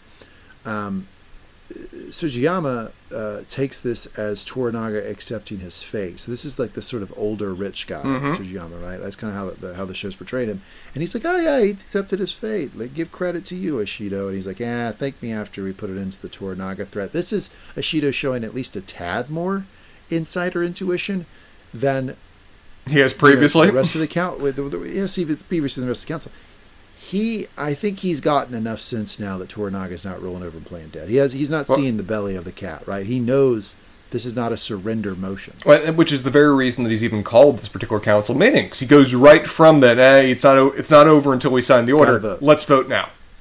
And this is a in-world example of what happens in the podcast when I say, Spencer, you have to pick right now between these two things, and it has to happen. And this is exactly what he tells the council, and the council gives him the same fucking response that you give me, where they're like, Lee, I got a third thing we got to talk about first. We got to just get this third thing done, and then we can get back to the two things you want to talk about. Because this third thing, it's real important, man. Actually, it's a mission I've gotten from God that we got to resolve this first before we can get to your particular bullshit. So, yeah, let's talk about that first. One time I asked him to rank his favorite fantasy series. I asked Spencer to rank his favorite fantasy series. And like me and another friend badgered him for a long time. And then he extolled how great Tolkien was and said, a lot of people say Tolkien wrote the best fantasy ever. And I think that's well earned. That's what you told us. That's the closest we can get. I think you're actually quoting me there. That's perfectly. That's my words. That's 100% what you said, because I was like, this fucking guy, he weasels out of it. That's exactly what the council's doing here. They're weaseling out of the vote, right? And Kiyama addresses him, saying, look, there's one item of business. They don't, first of all, nobody, I think what's interesting is that the other three likely talked about this because no one motions to vote. They all seem to be expecting what Kiyama's going to do here, right? Because he says, one item of business, it's the heretic. He goes on to say, look, I'm glad he's in prison, but he's got to go. We gotta kill him. And then this is Ishido, frustrated on the floor of the Senate that like now we have to do a third reading and wait another 24 hours before the bill could be passed to go back to the House, to be reconciled, to go back to the Senate. Like he's like, God damn it. Everybody sees us as bureaucrats. He's ranting about how slow they're moving, right? Kiyama goes on to say, look, this guy offends my God. And he goes, I wonder if you'd be so devoted to this God, were it not for the riches his priests heap upon you. if I had to quibble with any line in the show, this episode, this might be my number one line. Mm-hmm. I like a lot of show not tell. This is telling. This is a little too obvious. And like, first off, I understand it's in line with Ishido's personality because he's so much of a, like you called him, a bull in a china shop, right? But my God, like it's more rewarding if we piece together that Kiyama is like this, not if Ishido just tells us. Now 2 people in a row have told us this within 5 minutes of each other. Because the priest just told us this. It's like fucking. Ugh. I'm not the most fond of how they're portraying the Kiyama character so far. I'm hoping they're going to add more complexity later, and this is just the perspective these characters have on him. Because, like you said, it's too blunt. Hell, Ishido is too blunt in this moment. That's a straight-up insult to another Lord of the Realm. It's like, I get you're trying to get that he's a bit of a bull in a china shop, but them's fighting words you just said to the face of an honorable guy. Yeah, like, if you're going to have a character that is this one note, like, let us learn it. Let us figure it out on our own. That's tad rewarding, or let it be a misdirection. And by the way, I just don't feel like Kiyama is going to stand in front of the Portuguese and goes, actually, my honor will not allow me. You know, like I don't think we're getting that face turn from Kiyama. Not yet, anyway. Not a fan. So it gets quiet, and then Kiyama addresses him. Continues to talk about this deal with the riches. Or no, he said the thing about the riches and it got quiet. And then Kiyama says, look, I won't delay this any further. Or no, sorry. Let me get this right. He says this thing, this like line we didn't like about, the riches and etc. Kiyama gets quiet, but then Ishido continues and says, I won't delay this any further. I demand a vote on Toranaga. Ono comes out from behind the curtain. Literally. I mean, it's so hack. Look, the folks who think I actually have any real comedic skills, please skip ahead 15 seconds, okay? Okay. Oh, no, he didn't. You absolute shit. That is actually painful to me. I am injured as a result of your words.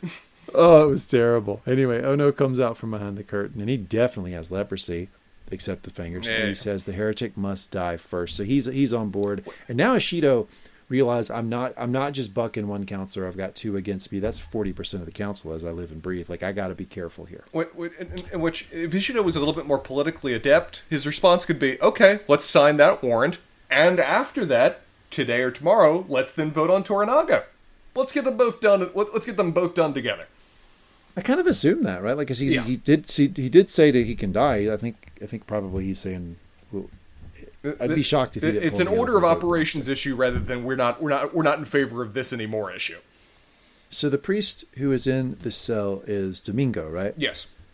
Who is father? He's not a priest. He's actually a monk. Oh, okay, father. Does he believe in Jesus? Well, there's a certain disagreement about what is and what is not God. But sure, go on. Yes, he believes in Jesus. Yeah, it's all the same shit. He's even a Catholic too, but he's also having an argument with the Jesuits, which is why he's in prison, according to him. 3/4 of our audience here. It's all the same shit, Spencer. There's a lovely line in the book during that scene of when Alvito and Blackthorn are presenting to Toranaga, where Toranaga summarizes it. Okay, so the war between your 2 countries is over what is and what is not God.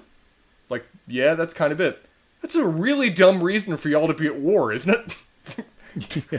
It's like, how does this affect what you eat, how you live, how you sleep, your safety? Yeah, it's just dumb.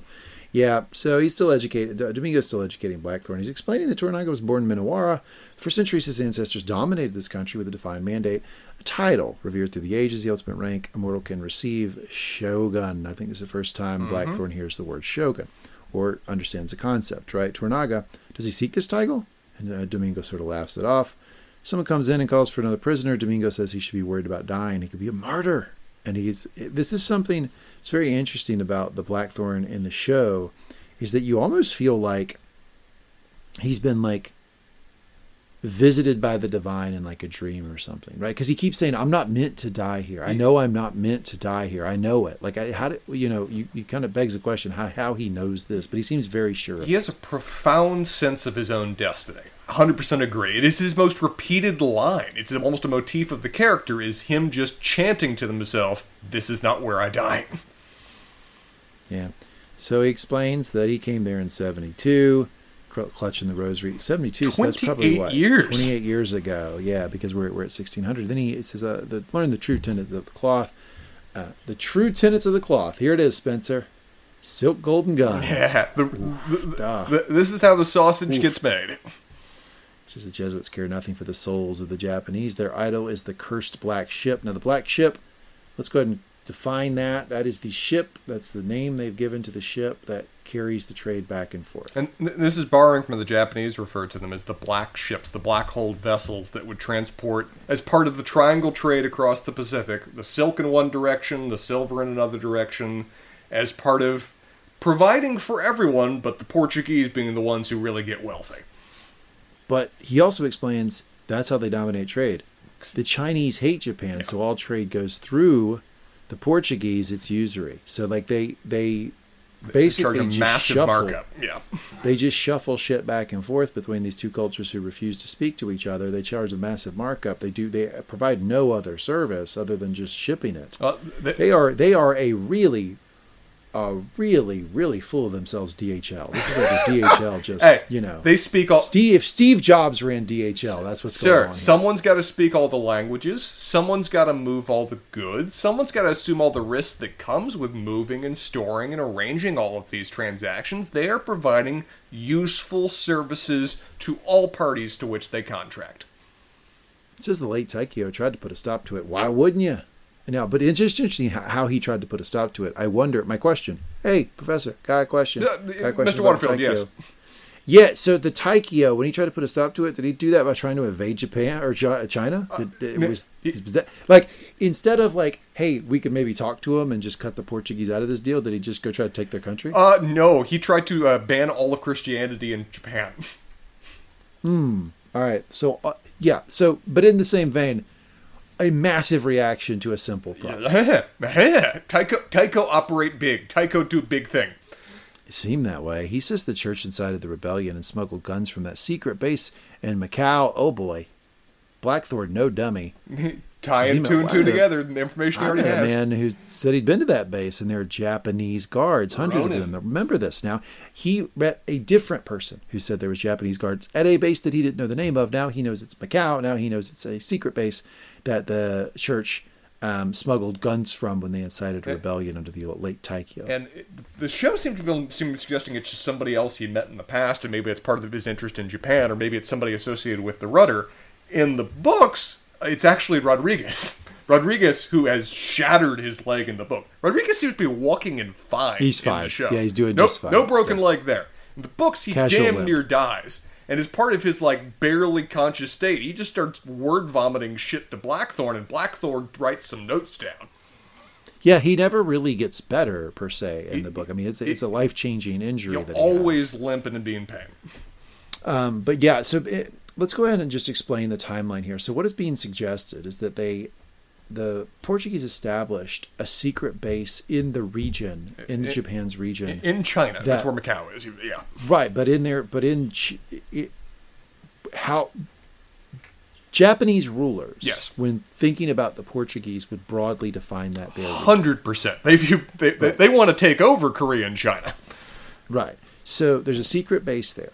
And they smuggled guns out of that secret base into Japan to incite a rebellion because the Taikyo tried to stop the Portuguese from just shipping shit back and forth between, let's say, Japan and China, but there were other examples of this too, and charging massive everything markups. Else. Yes, the Steve Jobs at DHL situation, as you said, we seem to have found ourselves in. That's what happened here, right? And this is what our guy Blackthorn picks up now. And Blackthorn's taking notes. One thing I really enjoy is that you explain to us, and I think now we can watch for it, is we can watch for Blackthorn's intelligence, yes, right? Because you explain, he is a really smart guy. He picks things up. He has context because he's not actually, his brand of intelligence is not too far off from Turangas, and how they read people and pick things up and use that to their benefit. Am I off base there? 100%. Particularly what we see with Blackthorn is the man makes connections, and he makes use of them quickly. Of where I got a bit of information in Macau, you just said that, I can link those two together, and here's how I can use it. And he does that. We're watching that happen live in terms of how fast he's putting that together and how fast he's weaponizing it. Yeah, he says, Blackthorn's like, I got to tell him. Domingo's like, yeah, you can't play by their rules. Their rules are too opaque. Their heart's too guarded. I think that was a response. I think what Blackthorn was saying was right. He does need to tell him. That is his way out. That is a powerful lever he has that he can pull. But I also think what Domingo spat back at him was also true. Their rules are very opaque and their hearts are very guarded, and it's a difficult sandbox to play in. It's one of the difficult Zen garden to play in. Yeah, to work off your Steve Jobs comparison, they got a great product here, but what the priest is trying to tell them is you got to work on your branding. It's all about the packaging. It's all about how you present it. You can't just go in there just throwing that out there. They'll eat you alive or ignore you entirely. Yeah, Domingo says he may not know Blackthorn. He's seen many. While I may not know you, I've seen many of you. Yeah. I know your kind, and so he's underestimating Blackthorn clearly. Cut to a Portuguese trader who comes up to Father Martin. He wants to know if Martin is on the way to the castle. This is the captain this year of the Black Ship, Ferreira. I'll look up his name, but I think it's Ferreira. Yeah, so he's the guy who's like, I'm ready to get this black ship rolling. We got to get these profits rolling. Martin's like, yeah, I hear you. But right now, Turanga is still the guy to give that order. So now Martin's got his marching orders to go talk to Turanga about this later. That is the conversation the two of them have. It's interesting to see how much the captain is, how would you phrase it? Disrespectful, distrusting, has distaste in his mouth when it comes to the priest, because he's actively spatting and cursing the priest as he goes. He seems to have no tolerance, no patience for the priest hiding behind the idea of like, I'm an impartial third party. Bullshit. He's like, no, you're fucking not, and you're not going to say it to me. Like he's not going to allow it. You are running this apparatus and it makes me money, so get going with the job of running it. And possibly more important, it's making you money. Yes. The church makes money off of this. The priests are making money off of this. It's not, they aren't just helping for the sake of helping. They're reaping the profits. So cut to Martin walking through the castle. He comes up to Mariko. So he has this conversation with Mariko, and it's clear this is a big warning. I like Mariko, but this was a big warning sign for me in the book, and it is in the show as well. It's like, she likes and trusts Martin. 100%. And that's going to be difficult for all involved at a certain point, because she's going to give him the benefit of the doubt at times. And we see that come out a little bit when she's trying to translate for our guy Blackthorn later. Do you think Martin likes her? Or is it entirely a one-way street? My impression is that he likes her in a very condescending way. As a pupil, as a well-trained... You're learning. That's cute. You're doing a great job. Yeah, that sort of shit. And it's not... Yeah. It's interesting to dress out, because as you said, she clearly seems to adore and value him for a variety of reasons and from a variety of bases. His perspective on her... His efforts at manipulating her seem very, very direct. Not making much of an effort to hide them in terms of what he's throwing at her to try to direct her course of action. Look, I don't give these Portuguese a heck of a lot of credit for the fact that some of these people have converted to Christianity. Look, here's the deal. Christianity is pretty appealing, especially when you compare it to Buddhism. Buddhism tells you need to work your entire life at the hardest work you can do to find peace, so that you don't have inner agony, so that you don't suffer, you don't have torture, and then do that 1,000 more times. Yeah, you'll die, but then you'll get reborn, and you won't remember any of this, and you'll have all that work to do again, and you're just going to keep doing it in perpetuity, on and on and on as you go. And if you stumble upon enlightenment, which you probably won't do, then you can go to some nondescript afterlife, but the Buddha didn't tell you what that was. As opposed to Christianity that comes along and says, if you can say this sentence. There's a sentence I'm going to put in front of you. Yeah, go on. Christ, Lord and Savior. You when you die, you get to see all your pets, and you get to see all your friends and family, and you're just in heaven forever. Of course, it's pretty fucking appealing. Like, it's not like some of these cultures where you have seen Christianity pop up over the years. It's like, well, no shit. it's a pretty appealing thing. It's got a hell of a lot of marketing, particularly in very stratified societies, that those that are at the lower ends of that, those that are not necessarily in positions of power, it's giving them an opportunity to be forever in God's eternal grace and live in paradise if they basically get a bath and say the right words. It's a hell of a marketing pitch. Right, and that's not to say one is right or one is wrong. I'm not trying to disparage any religion in like far as what it may do for a person or how actually factual it is. All I'm saying is that I'm not sure the Portuguese should get all the credit here for these people converting. I think they converted because of what Christianity is and the message that they get through the Bible or whatever. Yeah, as you said, so I'm not calling these fucking Portuguese very talented at this job. Yeah, and as you said, they're dealing with Buddhists and they're dealing with Shintoists, which are basically just ancestor worship, which isn't promising you much other than that you'll be a fellow ghost advising people throughout into the future. This is the environment that they're operating in terms of doing this, and they're very experienced at doing this. These are guys that have previously, converted and also subdued the entirety of the New World. This is a well-worked script when it comes to how they get about going into a country, converting the populace, sowing divisions, and then maybe having political influence as time goes on. Right, and then there's the flip side of it, which is if you don't believe this, then you're going to go to hell for all eternity, and you're going to be miserable for all of existence. Carrot and stick. Right, and so, you do get some people saying, well, hell, I'll just try it. I mean, maybe it works, maybe it doesn't.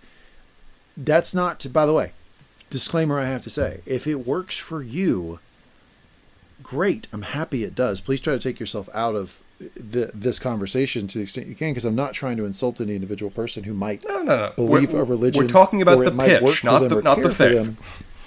Simply talking about when you have an area that doesn't know about this religion, that gets exposed to it, why it can be appealing for certain people and why we should give zero credit to the Portuguese for converting Mariko. That's what I'm saying. Utter non sequitur, which is a funny story that I like. Catholic Church has been famous for famous for missionary marketing. It's been something that they were incredibly skilled at for thousands of years. My favorite examples, my girlfriend's name is Bridget. There is a Saint Bridget. There also happens to be a pagan god Bridget that was there before Saint Bridget. And they're associated with the exact domain in terms of their either godly powers or saintly abilities. Historians now believe that basically the first Catholic missionaries that arrived in this area said, "Oh, you worship the god Bridget? Fascinating. We've got one too. We've got one too. You just call her a saint and just keep doing the exact same shit." And suddenly they were Christians. Oh, that's interesting. That's like Alexander coming in and being like, "Look, this is part of Alexandria now. Yeah. But here's the deal: your president, your governor now. You can keep ruling." You're just doing it for me. Y'all can just keep doing the same shit, but it's Alexandria. Again, this was like the classic era of how you conquer something. You incorporate them, and the Catholic Church has kept that going for hundreds and thousands of years since. And again, if it works for you, we are happy for you. That's not bullshit. So, cut to before the scene ends. What's interesting to me is that he references to her that she has confessed to him in the past dark thoughts. Now, I got to say this. Not obviously, everybody who's listening to this can tell I am not a scholar of any particular religion. Everybody who heard me try to explain the multiple religions just then knows that. I am aware of this one thing. When you confess to a priest, they're not supposed to just bring it up in casual conversation later, what you confess to. That was a faux fucking pas by our guy Martin. So my question for you is, what was so important that he was going to breach that protocol and reference that again? I think there's 2 leaders in the clubhouse. What say you? You mean in terms of the dark thoughts that he references here? Yeah, what it could be, because what it could be probably relates to why he felt like he needed to break protocol and talk about what is one of the most fundamental tenets in terms of aspect of Christianity? What is one of the most senior of sins you can commit as an individual? Suicide. Stab myself in the throat. 100%, and from what we've seen of Mariko just in her conversations with Toranaga, the lady has dark thoughts. And so this would be something that he, as a Christian priest, would be very actively concerned about. He's not revealing it to other people. He's still keeping it between the two of them. The sacrosanct nature of confession is still maintained, even if it's being flexibly treated that he's saying this out in the open rather than in the confession booth right now. But this is an issue. He's not supposed to speak of it again except in future confession. Yes. But it is something he clearly, as as her personal confessor, as her priest, and as a man who clearly believes in his tenets, as we've maybe discussed, this would be a live wire that he would want to make sure that, are you okay right now? Or let's go the more manipulative route. His next sentence is... It's targeted. I like the guy. I want to think best of him, but this is a targeted timing. He says, right after he mentions her dark thoughts, he says, I trust you, especially with the heretic. I've read his journal. Whatever your heart tells you of him, he's guilty of worse. Now, this is it's blending of things. It's not one or the other, but the timing is very... I think the concern is legitimate, but the timing is manipulative. So the question becomes, Spencer, I think the leader in the clubhouse has to be that she has confessed to him that in the past she's thought of killing herself, yes. right? That already has been talked about with our guy Toranaga. However, because he brings up immediately afterwards and actually says the phrase, whatever your heart tells you of him, preemptively suggesting that she might end up liking this guy. Could she have been confessing maybe lustful thoughts for other men? Question mark. An interesting question, sir. Perhaps we should return to that topic later. She nods, cuts to Yabu. Yabu doing some kind of fucking weird exercise with his hand. He's doing Yabu things. Was he like covering the castle with his hand? It's like trying to block it out. There's the castle. There's not the castle. There's the castle. There's not the castle. I'm in charge.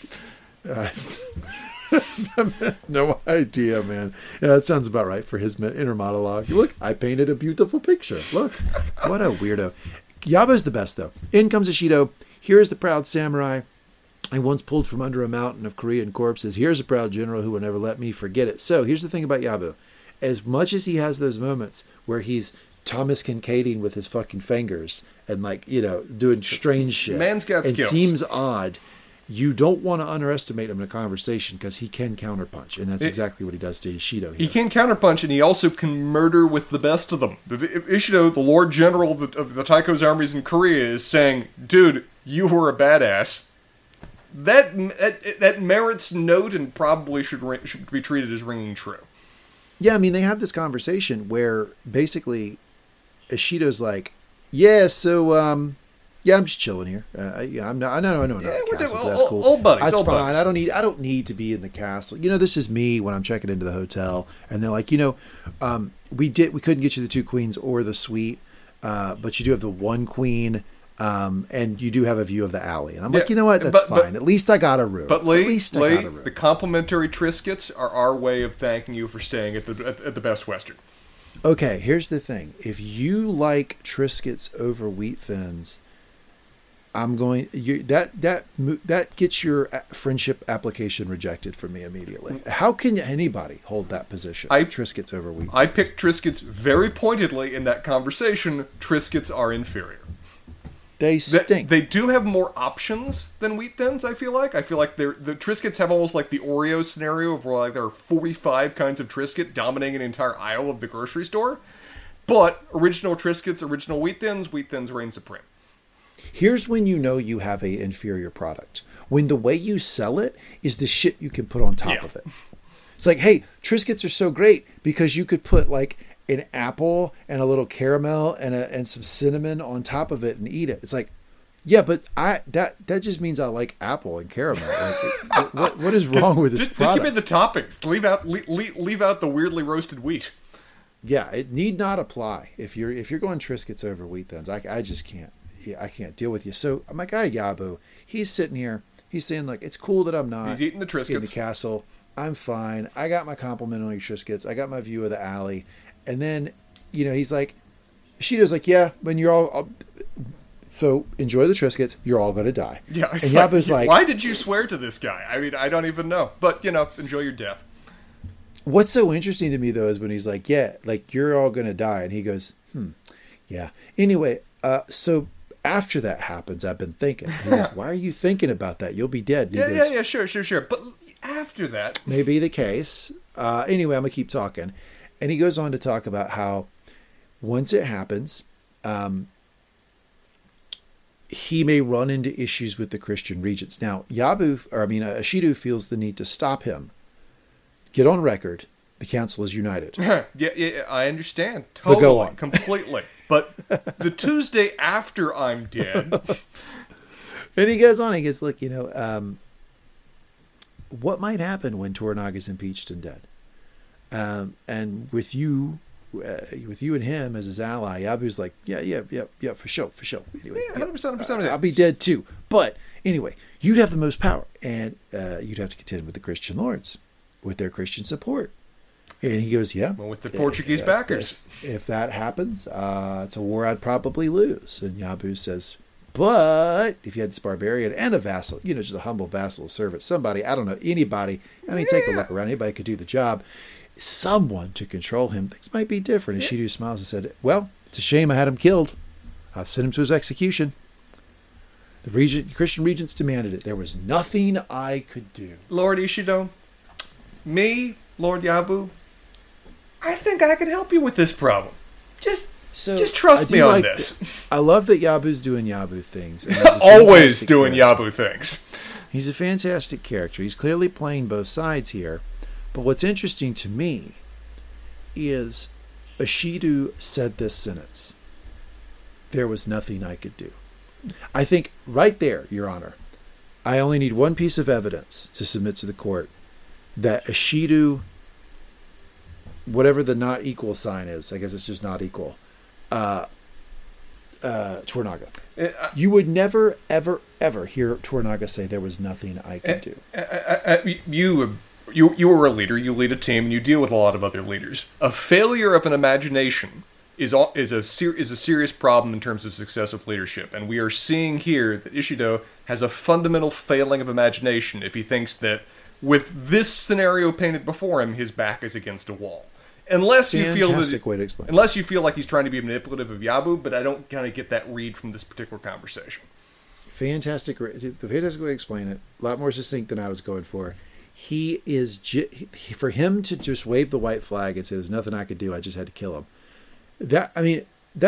He gave up so far ahead of when Toranaga would have stopped. It's not the same book. Toranaga would have gone through 50 different machinations after that period before he would get to there was nothing I could do. Ishido gives up too quick. That's my final answer. Call it. Lock it in. But luckily the man's apparently got a Lord Yabu who can help him with some of his problems. Isn't it good to have a friend like a Yabu around in your life? Then perhaps there's something I could do, dear. Ooh, there's something I could do for you. Ooh. Let's see what the plan in motion is, my friend. Well, then the guards come for Anjin. I like that they're yelling Anjin. There's some consistency there, right? Mm-hmm. How the people are talking. They're yelling Anjin. He goes, this can't be. I'm not supposed to die here. He tells Domingo to go with his god. And, it's notable, again, that this monk of the Catholic Church is trying to take his confession here at the moment. He's trying to grant him absolution. He's trying to save his soul, a soul of a Protestant, a soul of an enemy here in the last moment. Though he has been rejected by his own faith, the Father Domingo is trying to adhere to the tenets of the tenets of Christianity, even in these moments.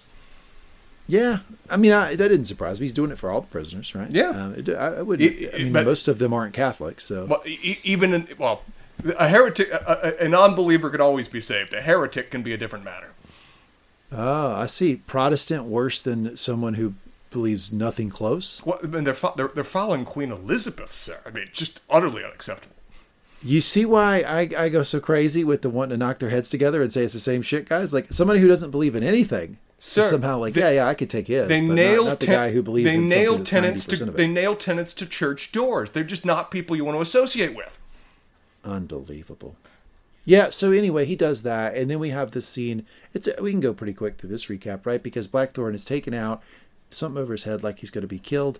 We have this really dope, older, one more trick up his sleeve, old guy walking on the pathway here in front of the guards as they're taking his walking execution. By, just coincidence. And that stops them at the perfect spot, right? So Yabu's men can come in, kill everybody, and take Blackthorn. Notably, Yabu has two sets of men, too. He's got some bandits that he hired for the purpose of doing the actual killing, so he's got plausible deniability.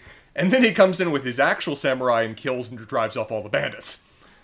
So then we see Blackthorn with Toranaga. Well, can you go to the scene before then? We get to see Yabu and Blackthorn interact. We get to see Blackthorn reveal that he's learned a couple words of Japanese.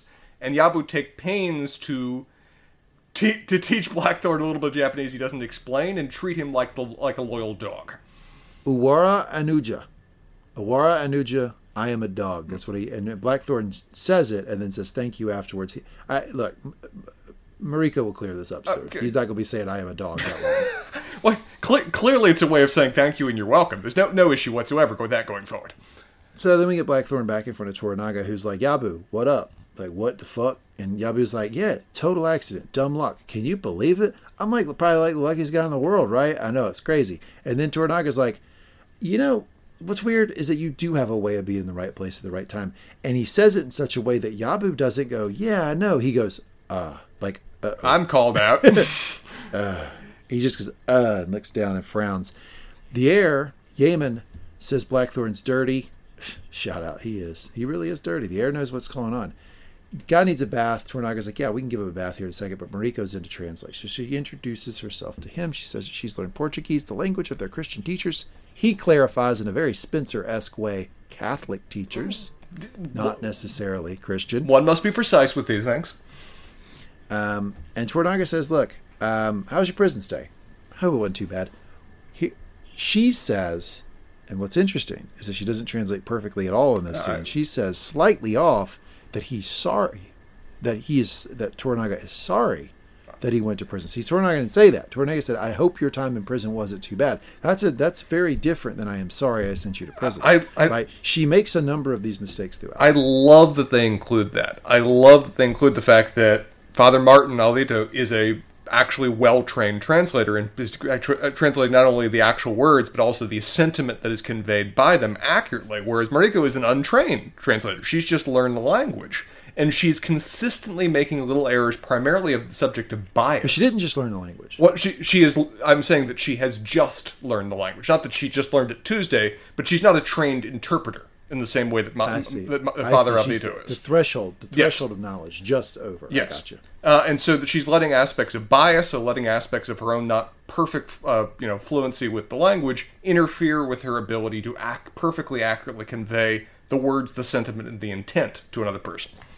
I'll give you another example. I know I am considered an enemy in your country, but I assure you my queen is wise and thoughtful and would want to be your ally. She translates, he claims not to be our enemy and says his queen extends friendship. Again, it seems like a slight difference, but it's actually not. It's a big one. He says, I assure you my queen would want to be your ally. In the sentence, he's acknowledging that he's not spoken with the queen about this, that he's assuming what she would do. She goes, the queen wants to be your ally. Now, if you're a leader and you're fielding these diplomatic correspondence, that's a very big deal.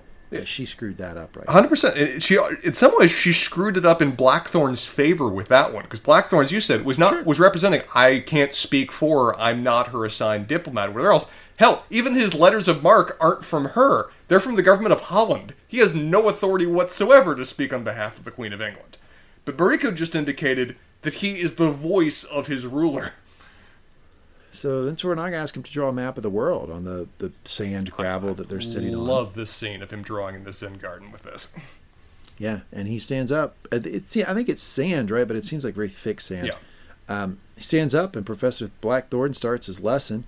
Here's a syllabus, everybody. First day of class, you're not just all going to leave right away. It's not a free day. We actually are going to have our lecture today. And he explains that there's a limit of what he knows. Boop, puts the limit on it immediately. He says, here's generally the world, and here's the limit of here's where I don't know anymore. Mm-hmm. But then he goes back to the area that he does know. And he explains the earth is round like a fruit. Now, that may be something Toranaga knows. It might not. I'm not sure. But he starts with something pretty epic. Hey, the world's actually round. So the edge of this map goes to the edge over here. Basis of knowledge that throughout cultures is the ability to sail beyond the horizon. And we already heard from Rodriguez that they don't like to sail outside of the shoreline. So they may not have much of a frame of reference there. They may not know that they may be flat earthers over there in Japan. I'm just saying.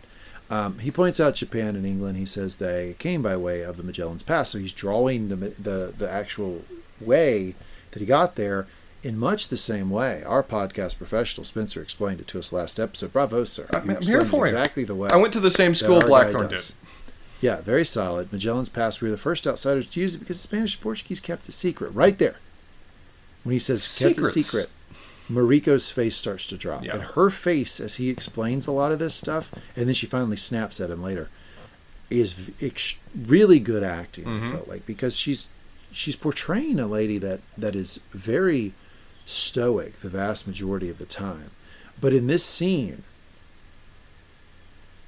what she's adopted as her faith, and the people she's trusted to bring that faith to her is being shaken. So she's really put out here in this scene, I would say. 100%. So he says, and for us it was, and this is a complete lie, this is complete bullshit, but he likes to sneak things in. Mm-hmm. You know, like occasionally I do this on the podcast. You know, I'll just be in the middle of something and then I'll just tangentially, I'll just be like, hey, Spencer, you know, sometimes Spencer needs to change his t-shirt. Like I just throw shit like in that to try to give you a little hint that you know you got spaghetti stain on your t-shirt. I just do stuff like that. Yeah, thereby incidentally but totally intentionally creating a whole mythology of me to our fan base. Oh, people, yeah. I mean, the comments I get about you, people clearly have no idea. We're going to keep it that way. We're going to make sure, we're going to keep the secret. So he says, for us, it was safer to sail this way. Why? Because we had to avoid a Portuguese base in Macau. Oh, Blackthorn, my dude. That was so good. Mariko's facial expressions, she's dropping again. She translates. This is how she translates that. Nothing about his traveling. No, focus on the one that means the most to her. All she says is, he claims there is a Portuguese base in Macau. Yeah. Left out a lot of detail with that one right there. Some gasp in the crowd. And he goes, it employs Japanese mercenaries. I'm told you call them Ronin. A secret Catholic fortress used for gun running. Employed during an uprising some years ago. So he just drops all the fucking tea right here. He just lets it out. He sees he's got their attention. And so he is speaking from the pulpit. And she, like, you know, like just at gunpoint here, just absolutely forced to, says a secret base for gun running. It contains Ronin. The guns were used during the uprising, I think, against the Taikyo. I'm not sure. So that gets a lot more gas. Do you want to explain Ronin? Samurai are in service to a particular daimyo, a particular lord. They are basically knights, if we're extending from a Western feudal perspective onto things. Where their lord has died, or where they do not have a lord they are sworn to, where they do not have a steady stream of income or land that they are connected with, they become basically landless samurai. And a samurai that does not have a lord that they owe service to, does not have a cause they are committed to, is a ronin, which is, you could view it romantically as some sort of knight errant, but more practically in society it basically means a bandit in terms of what role they play, because they don't have a source of income, they don't have a cause they're committed to. They operate as being little more than bandits or mercenaries that operate on the roads, disrupting trade and interfering with commerce. My impression is that you can have honorable Ronin. You can, but when someone in Mariko's position hears Ronin, they lead with, this is probably a less honorable person. Well, because in Japanese culture, and this is something the book emphasizes heavily, the concept of being a mercenary is one of the most dishonorable things you can do. The idea that you accept pay for your services, that's the reason by which you are loyal, is an anathema to their society. And so Ronin, who don't have a lord that they're sworn to, the only way they can live is either by being a bandit or by being some aspect of mercenary, including offering their services maybe abroad or to sources that would be disreputable in society. So that connotation with, banditry or mercenaries nature with Ronin makes it the concept, rather than necessarily the individual, abhorrent to a lady like Mariko. Which is exactly why Mangum Talks does not pay you. This is exactly why we can't pay Spencer ever, because we have to ensure his loyalty. We got to ensure his loyalty. He cannot be paid for this. So she said, the way she describes this, but when she does it, even the little bit that she's passing along, it really, you don't catch our guy flat-footed that much, right? Yeah. Like you don't catch rocked by this. Yeah, he is like struggling, and he's like, okay, like tell the Anjin later, I will want details to his map. She translates, and he says, nah, fuck it, I'll just explain it now. Here you go. So this is the way to Portugal. Spain carved up the New World. 70 years ago, they signed a treaty that split undiscovered land between them. Your country falls into the Portuguese half. This was as intentional gets. So it belongs to them. Yeah. He knew what that meant. He knew what was going to happen when he dropped out. And the show leaves this out, and this is totally historical, the Treaty of Tordesillas and several other ones that they did. This is presided over by the Pope. They got the Pope to issue these lines in terms of how this works out. This is this is something they don't want to tell the people that live in these zones. Toranaga says, say what? What did he say?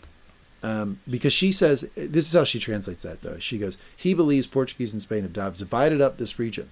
He claims that Japan belongs to the Portuguese. And my guy Toranaga goes, did he say belong? Yeah, he focuses on that word. It's like, okay, I'm not questioning your translation, but we really need to be precise on that word right now. Repeat that to me.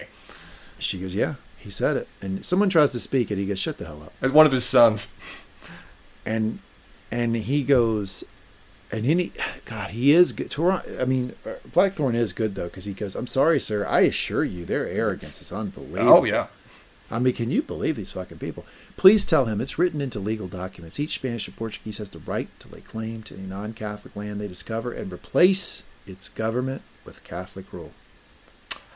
So he went right to the heart of it. Catholic, focusing on not only are they so fucking presumptuous as to say that they because they split on a map and one guy signed, one guy with a nice hat, but still he signed. Dude, it was a nice hat, like fly hat.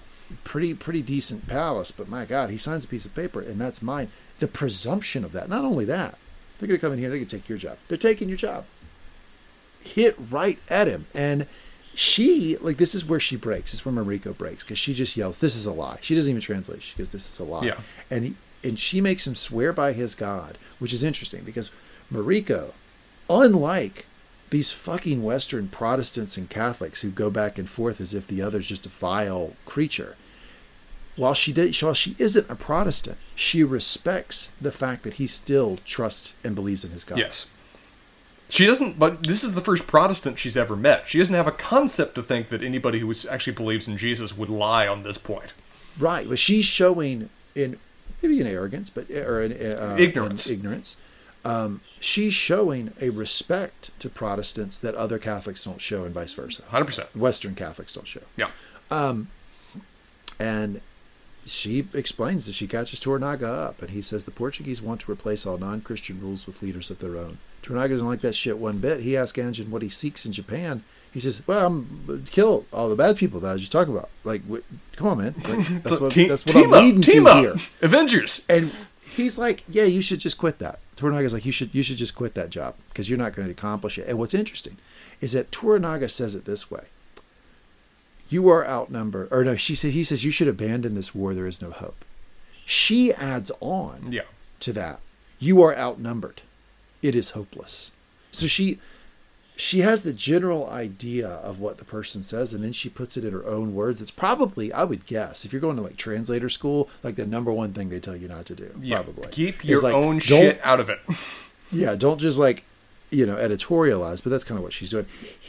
But then Anjin sneers and says, unless I win, and Toranaga does like that. Yes, he does. This is an important line of the book. The lead into the line of the book is a little bit different, but the line from Blackthorn is effectively the same, as is Toranaga's reaction of where that clearly is I don't know if we've seen Toranaga just impishly grin, legitimate good humor, much on the show yet, until that line hit him, of where he seems almost caught off guard how much he's amused by that line.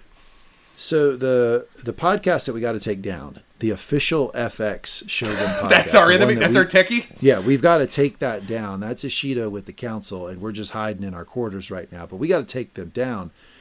Is led by one of the writers of the show. Now that might be impressive to you, but Spencer has read the book, so I mean, it's kind of potato. I'm speaking from the source here. Yeah, sure.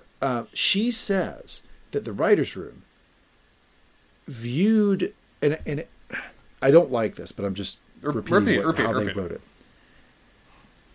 They viewed Toranaga and Blackthorn's relationship as a sort of romance. That's a way of looking at it. It's not. I don't like it. I don't. Let's not speak more about it, though. Let's come back to this at the end of the show in terms of the overall portrayal, because I don't want to speak too much of our views on this for maybe people about or spoiling for people where things might be going. Well, I think I can do it without spoiling. Go on. Just a couple of thoughts. Is that I don't like it because I don't like the idea that any two people who are establishing a baseline of trust and then moving forward for a common cause is somehow that's tied to what romance is, right?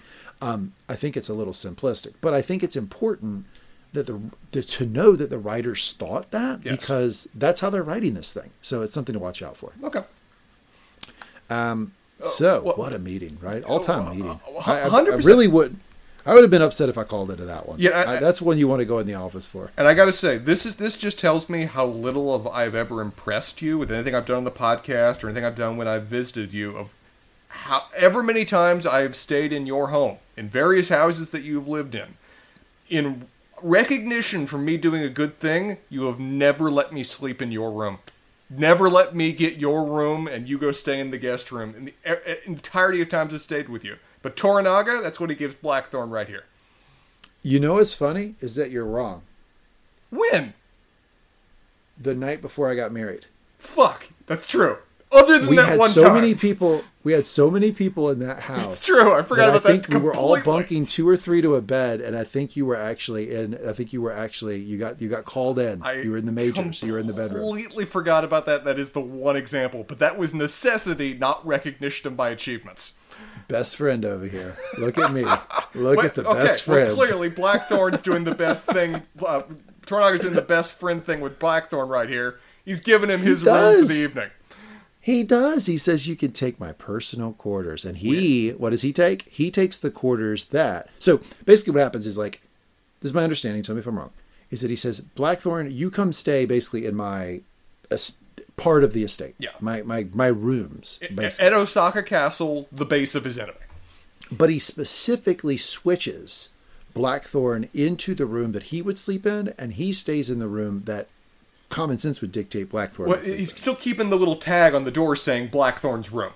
Toranaga's room. Right. He's still very clear to everyone whose room is whose room. Right. The marker board is up there, and it's written Blackthorn's room, keep out in Portuguese. Yeah. The barbarian is here. Apologies for the odor. And the other one says... don't come on here. I'm thinking about things 7 steps ahead. Toranaga's room. And that's in Japanese, right? So that's how he does it, right? Really smart move here. But I mean, Toranaga is displaying his intelligence in such a way that I'm even asking if it's breaking a fourth wall here. And this may be the smartest thing he does all episode, basically this sequence, right? And again, we get always debate. Everyone debates in text and out. Is Toranaga doing something intentional here? Now, if I love television, obviously. Sure, yeah. We love television. We sit here and 100%. We talk about it for hours at a time. If there's one thing I don't like about the television medium, is that Chekhov's gun is more pronounced than it is in a book. Yes, 100%. It's more blunt. They don't have a lot of time to tell a story. They got 9 episodes, 10 episodes, something like that. Twice we've got people looking at this armor, and we've already got Blackthorn asking Mariko about it. I'm just rolling my eyes. Yes, the armor is going to be important. We got to remember the armor. Got it. Thank you. If they reference this one more time, I'll roll my eyes. I'm still okay. This is the first time a character has directly spoken of it. But if it starts getting referenced every other episode, I'm going to get annoyed. It was just 2 back-to-back where Shido looked at it, and then, of course, Blackthorn looks at it and asks Mariko about it. She explains that it's something that he dreamed up, that it's Toranaga dreamed up from the age of the shogunate, right? Yeah. And he pulls the word shogun out of that, so he's holding on to that word shogun. She drops him off. He talks a little bit too much here, but here's the thing. Here's the thing, guys. You can never hit a home run unless you swing, right? You miss 100% of the shots you don't take. He already is interested in Mariko. Oh, I'm just letting you know. Already, look at him. Look at him. She's good looking, intelligent, and useful. What's not to appreciate about it? And he's also trying to poke to see how he can manipulate the situation to get out of Toranaga what he wants, right? And he misses a couple shots here. But you got to shoot.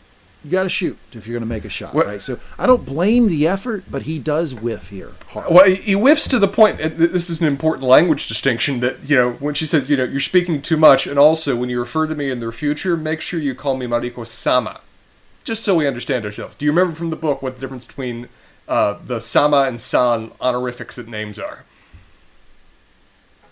I don't. San is just sir. It's just means applied address that you apply to other samurai, usually, in terms of other peers or other people in a position of respect. Right, yeah. Sama is lord. Sama is decidedly above it. Sama is what you're referring to as someone who's above you in position along the lines of a daimyo compared to you. Right. So Yes. All right. So when she's saying Mariko-sama, she's establishing you're still low on the totem pole here. It is not something that if she like really, really liked him and really trusted him or whatever, she would have pushed onto him. She's establishing what she thinks of him. Like, Yeah. I'm not that close with you. You can barely see me. I'm so far above you. Let's just be clear about that going forward. Jen is Jennifer to you. Okay. All right? Sure. Yeah, that'd be an English way of doing It's it. Jennifer to you. No, yeah. Nobody. Yeah. You're not on the Jen level yet, Yeah. basically, as Mariko-sama. But I think the more important than that, because if she says, I would advise you against speaking out of turn, because he pitches this whole idea of like, well, your lord's in trouble. I got a ship. He's already cooking up some very juvenile idea for Toranaga. And she's like, well, that's so dumb, I'm not even going to address it, basically. So he whiffs, right? Yeah. But look, you got to shoot. You got to shoot if you're going to learn to shoot, Spencer. That's the rule of shooting. She's trying to deal with his whiff, but the man won't submit to a bath, so there's nothing to do about the whiff right now. I know. He thinks he's going to get the flux, is what he said. The flux. What is that? Cold? The cold? Flux can mean different things. I usually interpret the flux to mean dysentery. So unclean water. Yes. Okay. Well, that is even better if that's what he meant there, because it continues to reinforce how this is a more advanced society. They actually have clean water. You don't have to worry about that with the water. I've heard the flux referred to as either being chills, but I've usually more referred to it referring to dysentery. But either way, he is viewing baths. Let's use dysentery. He's viewing baths as being dangerous to the health. The fact that he's had 2 in the last week is shocking to him as is. And he really wouldn't want to die of dysentery here, because then they'd have to put up a little gravestone that said Blackthorn died of dysentery here, and then like nobody would catch it until like 3 or 4 periods later when somebody else is playing the same game. It just complicates things. Lee, if you would you please just do the shooting mini game for me? Because I can never ever shoot the damn rabbits as they're going by. Yeah, I can do that pretty good. Hey, did you ever have anybody? We're showing our age here. When they played Oregon Trail, put cuss words on the tombstone. Yes. Yeah, but see, my school was so cheap, they couldn't just toss the floppy disk, right? They couldn't just toss it. Saved forever. So, what they did is they made the person go play it again. To edit the tombstones? Yeah, to try to edit it. Yeah, they made them go play it again. To roam the entirety of the American West to find those tombstones they left there? Yeah, unbelievable, isn't it? Yeah, that's exactly what it was. Yeah, all right, so now that every Gen Zer has quit listening to us, we'll continue. So she leaves him, and back to Martin, who is asking Toranaga about the black ship, and he is so cold with Martin here after what he's learned. To the degree that Martin's caught off guard. Martin's like trying to nice conversation, like, the weather is not, it may get bad here going soon. We need to get the black ship going so we can keep the trade going. So just, so we can stamp the form. Come on, buddy, let's get this done. Yeah, and he's basically like, look, I don't think I know as much about your operations as I thought I knew based on what I'm hearing from my guys. He doesn't explain very much other than to say, well, I know you got secret bases in our region. And that kind of shuts Martin up a little bit. He basically is like, look, we're not going to send the black ship out until I learn a little bit more about these secret bases. So then we see our guy Martin, who comes in and he's explaining the conversation with Toranaga, and then we get the reveal that he's not just talking to his Jesuit friends, he's also talking to Kiyama. And then Kiyama says, let this be my burden, Father. The implication there is that what's coming next comes from Kiyama and not necessarily the Portuguese, but I don't know. And Kiyama says that seemingly in Portuguese, pretty fluent Portuguese too, which we did not know of him. I don't know about fluent, but he does say it comes across. If you're gonna, use the English stand-in as the 1-to-1 perfectly, not the Mariko translation, but the actual translation of what it would be like in Portuguese, it was a little broken. Okay, if Father Alvito is a 10 and Mariko is a 7, it's a 4, but it's perfect. It's perfectly understood. It is understood. Cut to Koronaga's quarters, and this is when we get that sort of ending sequence of the episode where a couple female assassins do come into the premises. They are clearly going to a specific room. They do kill some servants in the process. Couple samurai too. One thing happens before this entire thing starts, and that is that we see Toranaga getting ready for bed. He's staring at a sword, and then he sets up a decoy. He sets up a fake person, sort of like rolled up. Kind of like when you did a lot of this as a kid, I'm sure, whenever you would sneak out of your room and then go steal your parents' car to go drink when you were underage. and you wanted them to think you were still in there, so you put the pillows in the bed, that sort of thing. I would do that so I could sneak down and play on the computer. Oh, okay. Well, yeah. I mean, basically the same thing. Total, yeah. But this is, again... 100% the same. Does Toranaga have a plan? Did Toranaga do the last thing intentionally? The fact that before any of this goes down, he is setting basically a dummy there on the ground? Toranaga always has a plan. That's the nature of the man. He strongly suspected what saying, I will not release the black ship would do. Yes. He strongly suspected what that would do, is that it would place the area of emphasis directly on the Anjin.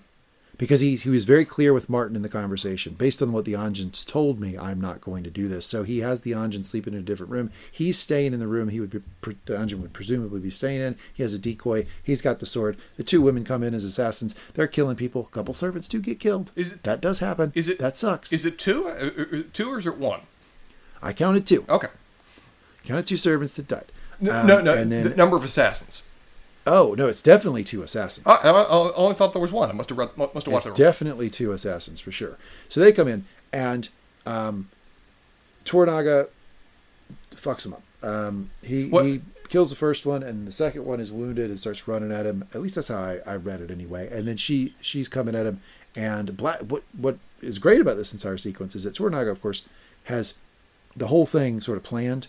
But we also get a little loyalty test for Blackthorn. He jumps right in front of it. He jumps right in front of it and takes a wound defending Toranaga, who really didn't need it, but nonetheless, loyalty test. And I like the realism, too, of where I feel like in media there's a tendency to show like assassins as being invincible, as being able to defeat any warrior in any situation. This lady that we see is remarkably skilled. She's very capable with her blade. But the way that she survives is by using it realistically. It's through ambush tactics. She's waiting behind doors to quickly knife people in the throat and move on. She's not trying to just square up with another warrior. And the moment that she does force to actually square up with a prepared samurai in the form of Toranaga, she loses immediately. Because of course she would. She's using a knife without any armor, without any preparation. So I like that realism that she's very skilled, but she's anything but invincible, and the moment she's taken out of being able to control the situation, she loses. Yes, I agree.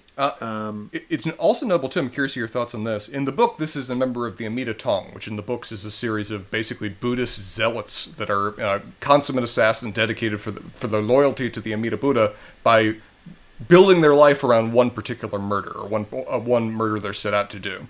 In this, the samurai recognize her. They say it's that servant or it's that maid and even name her by name. Okay, let's just say it was one. I don't want to get killed in the comment section for Spencer being right again. It was one assassin.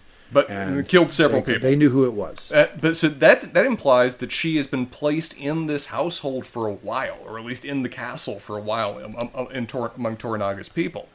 Meaning that she's been a set operative for a while. So she could still be a member of the Amida Tong or whatever else they were called in real life or in the show, but she's at least been one that's put in place for a while, seemingly by Lord Kiyama. I think you got to expect some of that, right? Yes. When he's in the position that he's in, where he's staying in the castle that Ishido effectively manages right now, and he also is the enemy of Ishido. That there are going to be some plants in and around, servants, different people that can be activated when needed that he can't trust, right? But anyway, at the end of this, somebody screams, "I can't believe Ishido would do this. This is war. We're gonna fucking roll over him." And he goes, "Nope, I don't think it was Ishido. I think it was meant for him." And if you are just someone who walked in on this situation, Toranaga doesn't give you enough background to understand why he came to that decision. Mm-hmm. But we know because he set the hook. This was when he said, "No, I'm not sending the black ship. I'm not sending the black ship because of what this guy told me." And then that very night, this happens. This is in some ways Toranaga verifying the information that Blackthorn just gave him about, you're saying that they're involved in our politics? You say that they're actively trying to intervene, they're actively trying to control things? Let's see if they want to shut you up. Let's test this live fire right now, and let's use you and basically me as bait to actually put it in motion. And it plays out the way he expects. There we go. Recap done. We did it. It was a damn good episode. You actually brought me around to a few points that you're right. A lot of things actually do happen in this episode. I think maybe some of the scenes we emphasized as being a little bit unnecessarily coarse, a little bit too blunt about themselves, a little bit too direct about where the book is otherwise rather subtle, kind of rubbed me the wrong way a bit. But overall episode I thought was very solid, had a lot of great moments and a lot of great build for where the show's going. Great. All right. I'm glad I brought you around a little bit. Glad you came around a little bit. I don't know if I did it, but I came around a little bit. There was some forward movement in this episode. 100%. And it was for me anyway, a very enjoyable episode. Okay, let's jump to our segments. Let's do the segments, Spencer. People want to hear them. Shall I offer you a few best lines of the episode for you to pick between? Yep.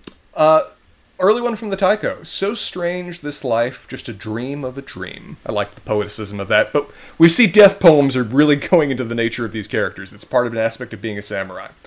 On the complete opposite end of that, the Lady Ochiba telling us a lot that we need to know about her character. Or maybe God's kingdom is up your own ass. Have you thought about that? Lady doesn't have much respect for the Christian church and their influence. Tough, ain't she? I like her. Oh, yeah. From Toranaga, him of the Tycho talking, we've shit too many times in the same pot to piss on our own feet. No jokes? Not going to reference that one? Okay, moving on. I still am keeping my one ticket. I'm holding it. Man of honor right here. I referenced the one from Mariko earlier. My faith would not be sincere if it could not be tested. Also from the Tycho earlier. I like that one a lot. Teach him the greatest lesson. The man who stands at the greatest height is the loneliest in all the realm. Which, as you said, was very much meant to be symbolic of the journey that several characters are going through. What I liked of Alvito. I may be your assassin, John Blackthorne of the Erasmus, but I may be your enemy, John Blackthorne of the Erasmus, but I am not your assassin. That you will do yourself. Two more. And I would commend my soul to God, for surely I would die by the hand of an enemy like you. Very good line from Blackthorne in terms of working to earn the affections of Toranaga, but the one that actually seals the deal, unless I win. Important line that clearly has quite an effect on Toranaga when he hears it. I'm going to go with this one. It's a strange one, but I liked it because of what I was talking about, which it provides forward movement in the plot. It also establishes it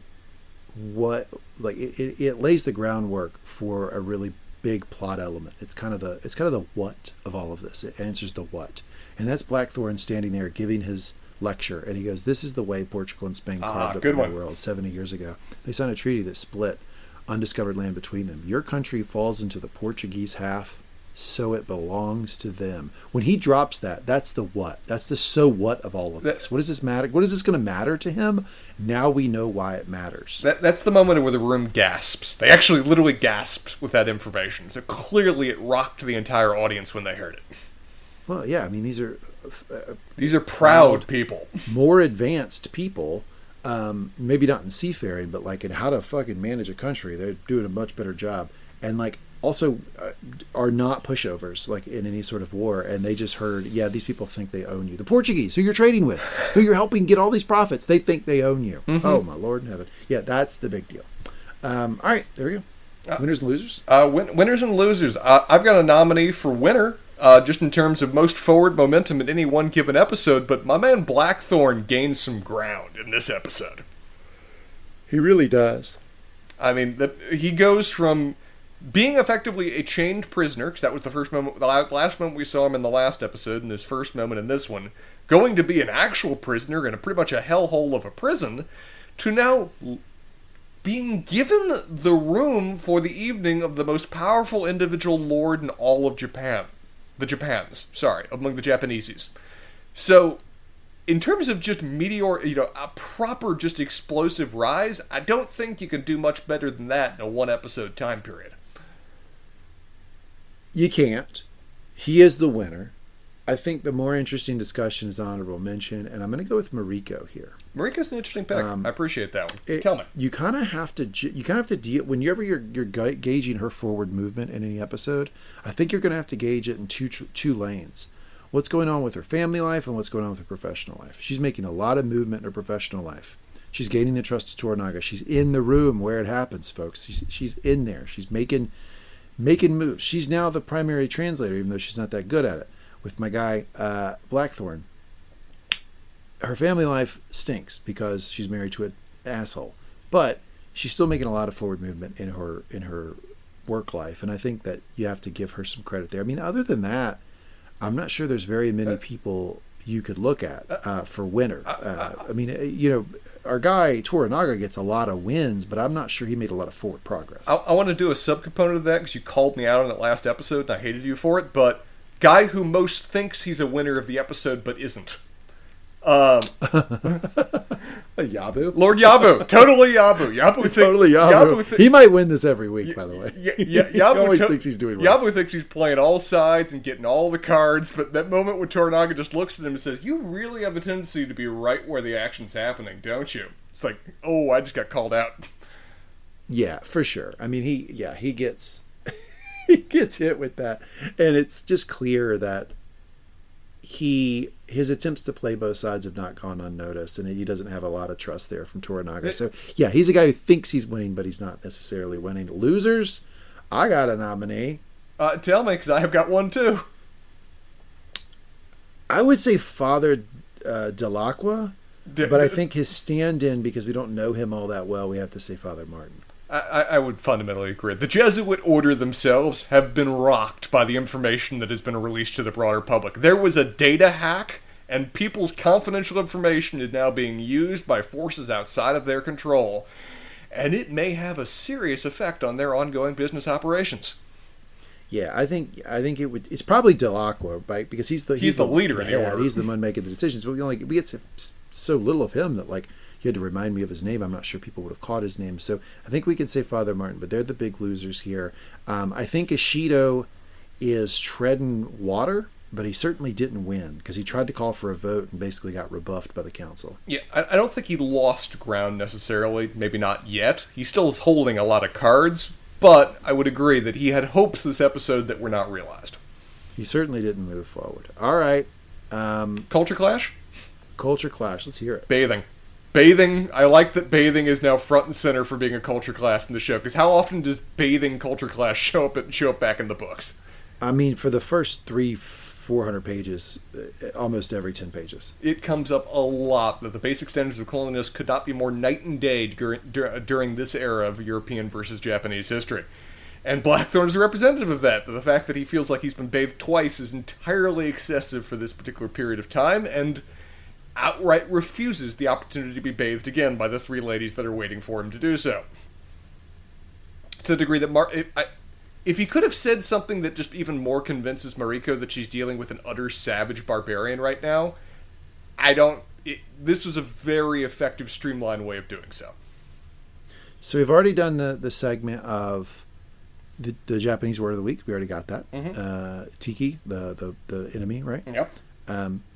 So there's our Japanese word for the week. And then our final segment here is why Lee wants to go to Japan this week. And I'll tell you, this segment is not always going to be logical. I know that's shocking based on, the name of it, which is just such a upstanding, highbrow and intellectual name for a segment.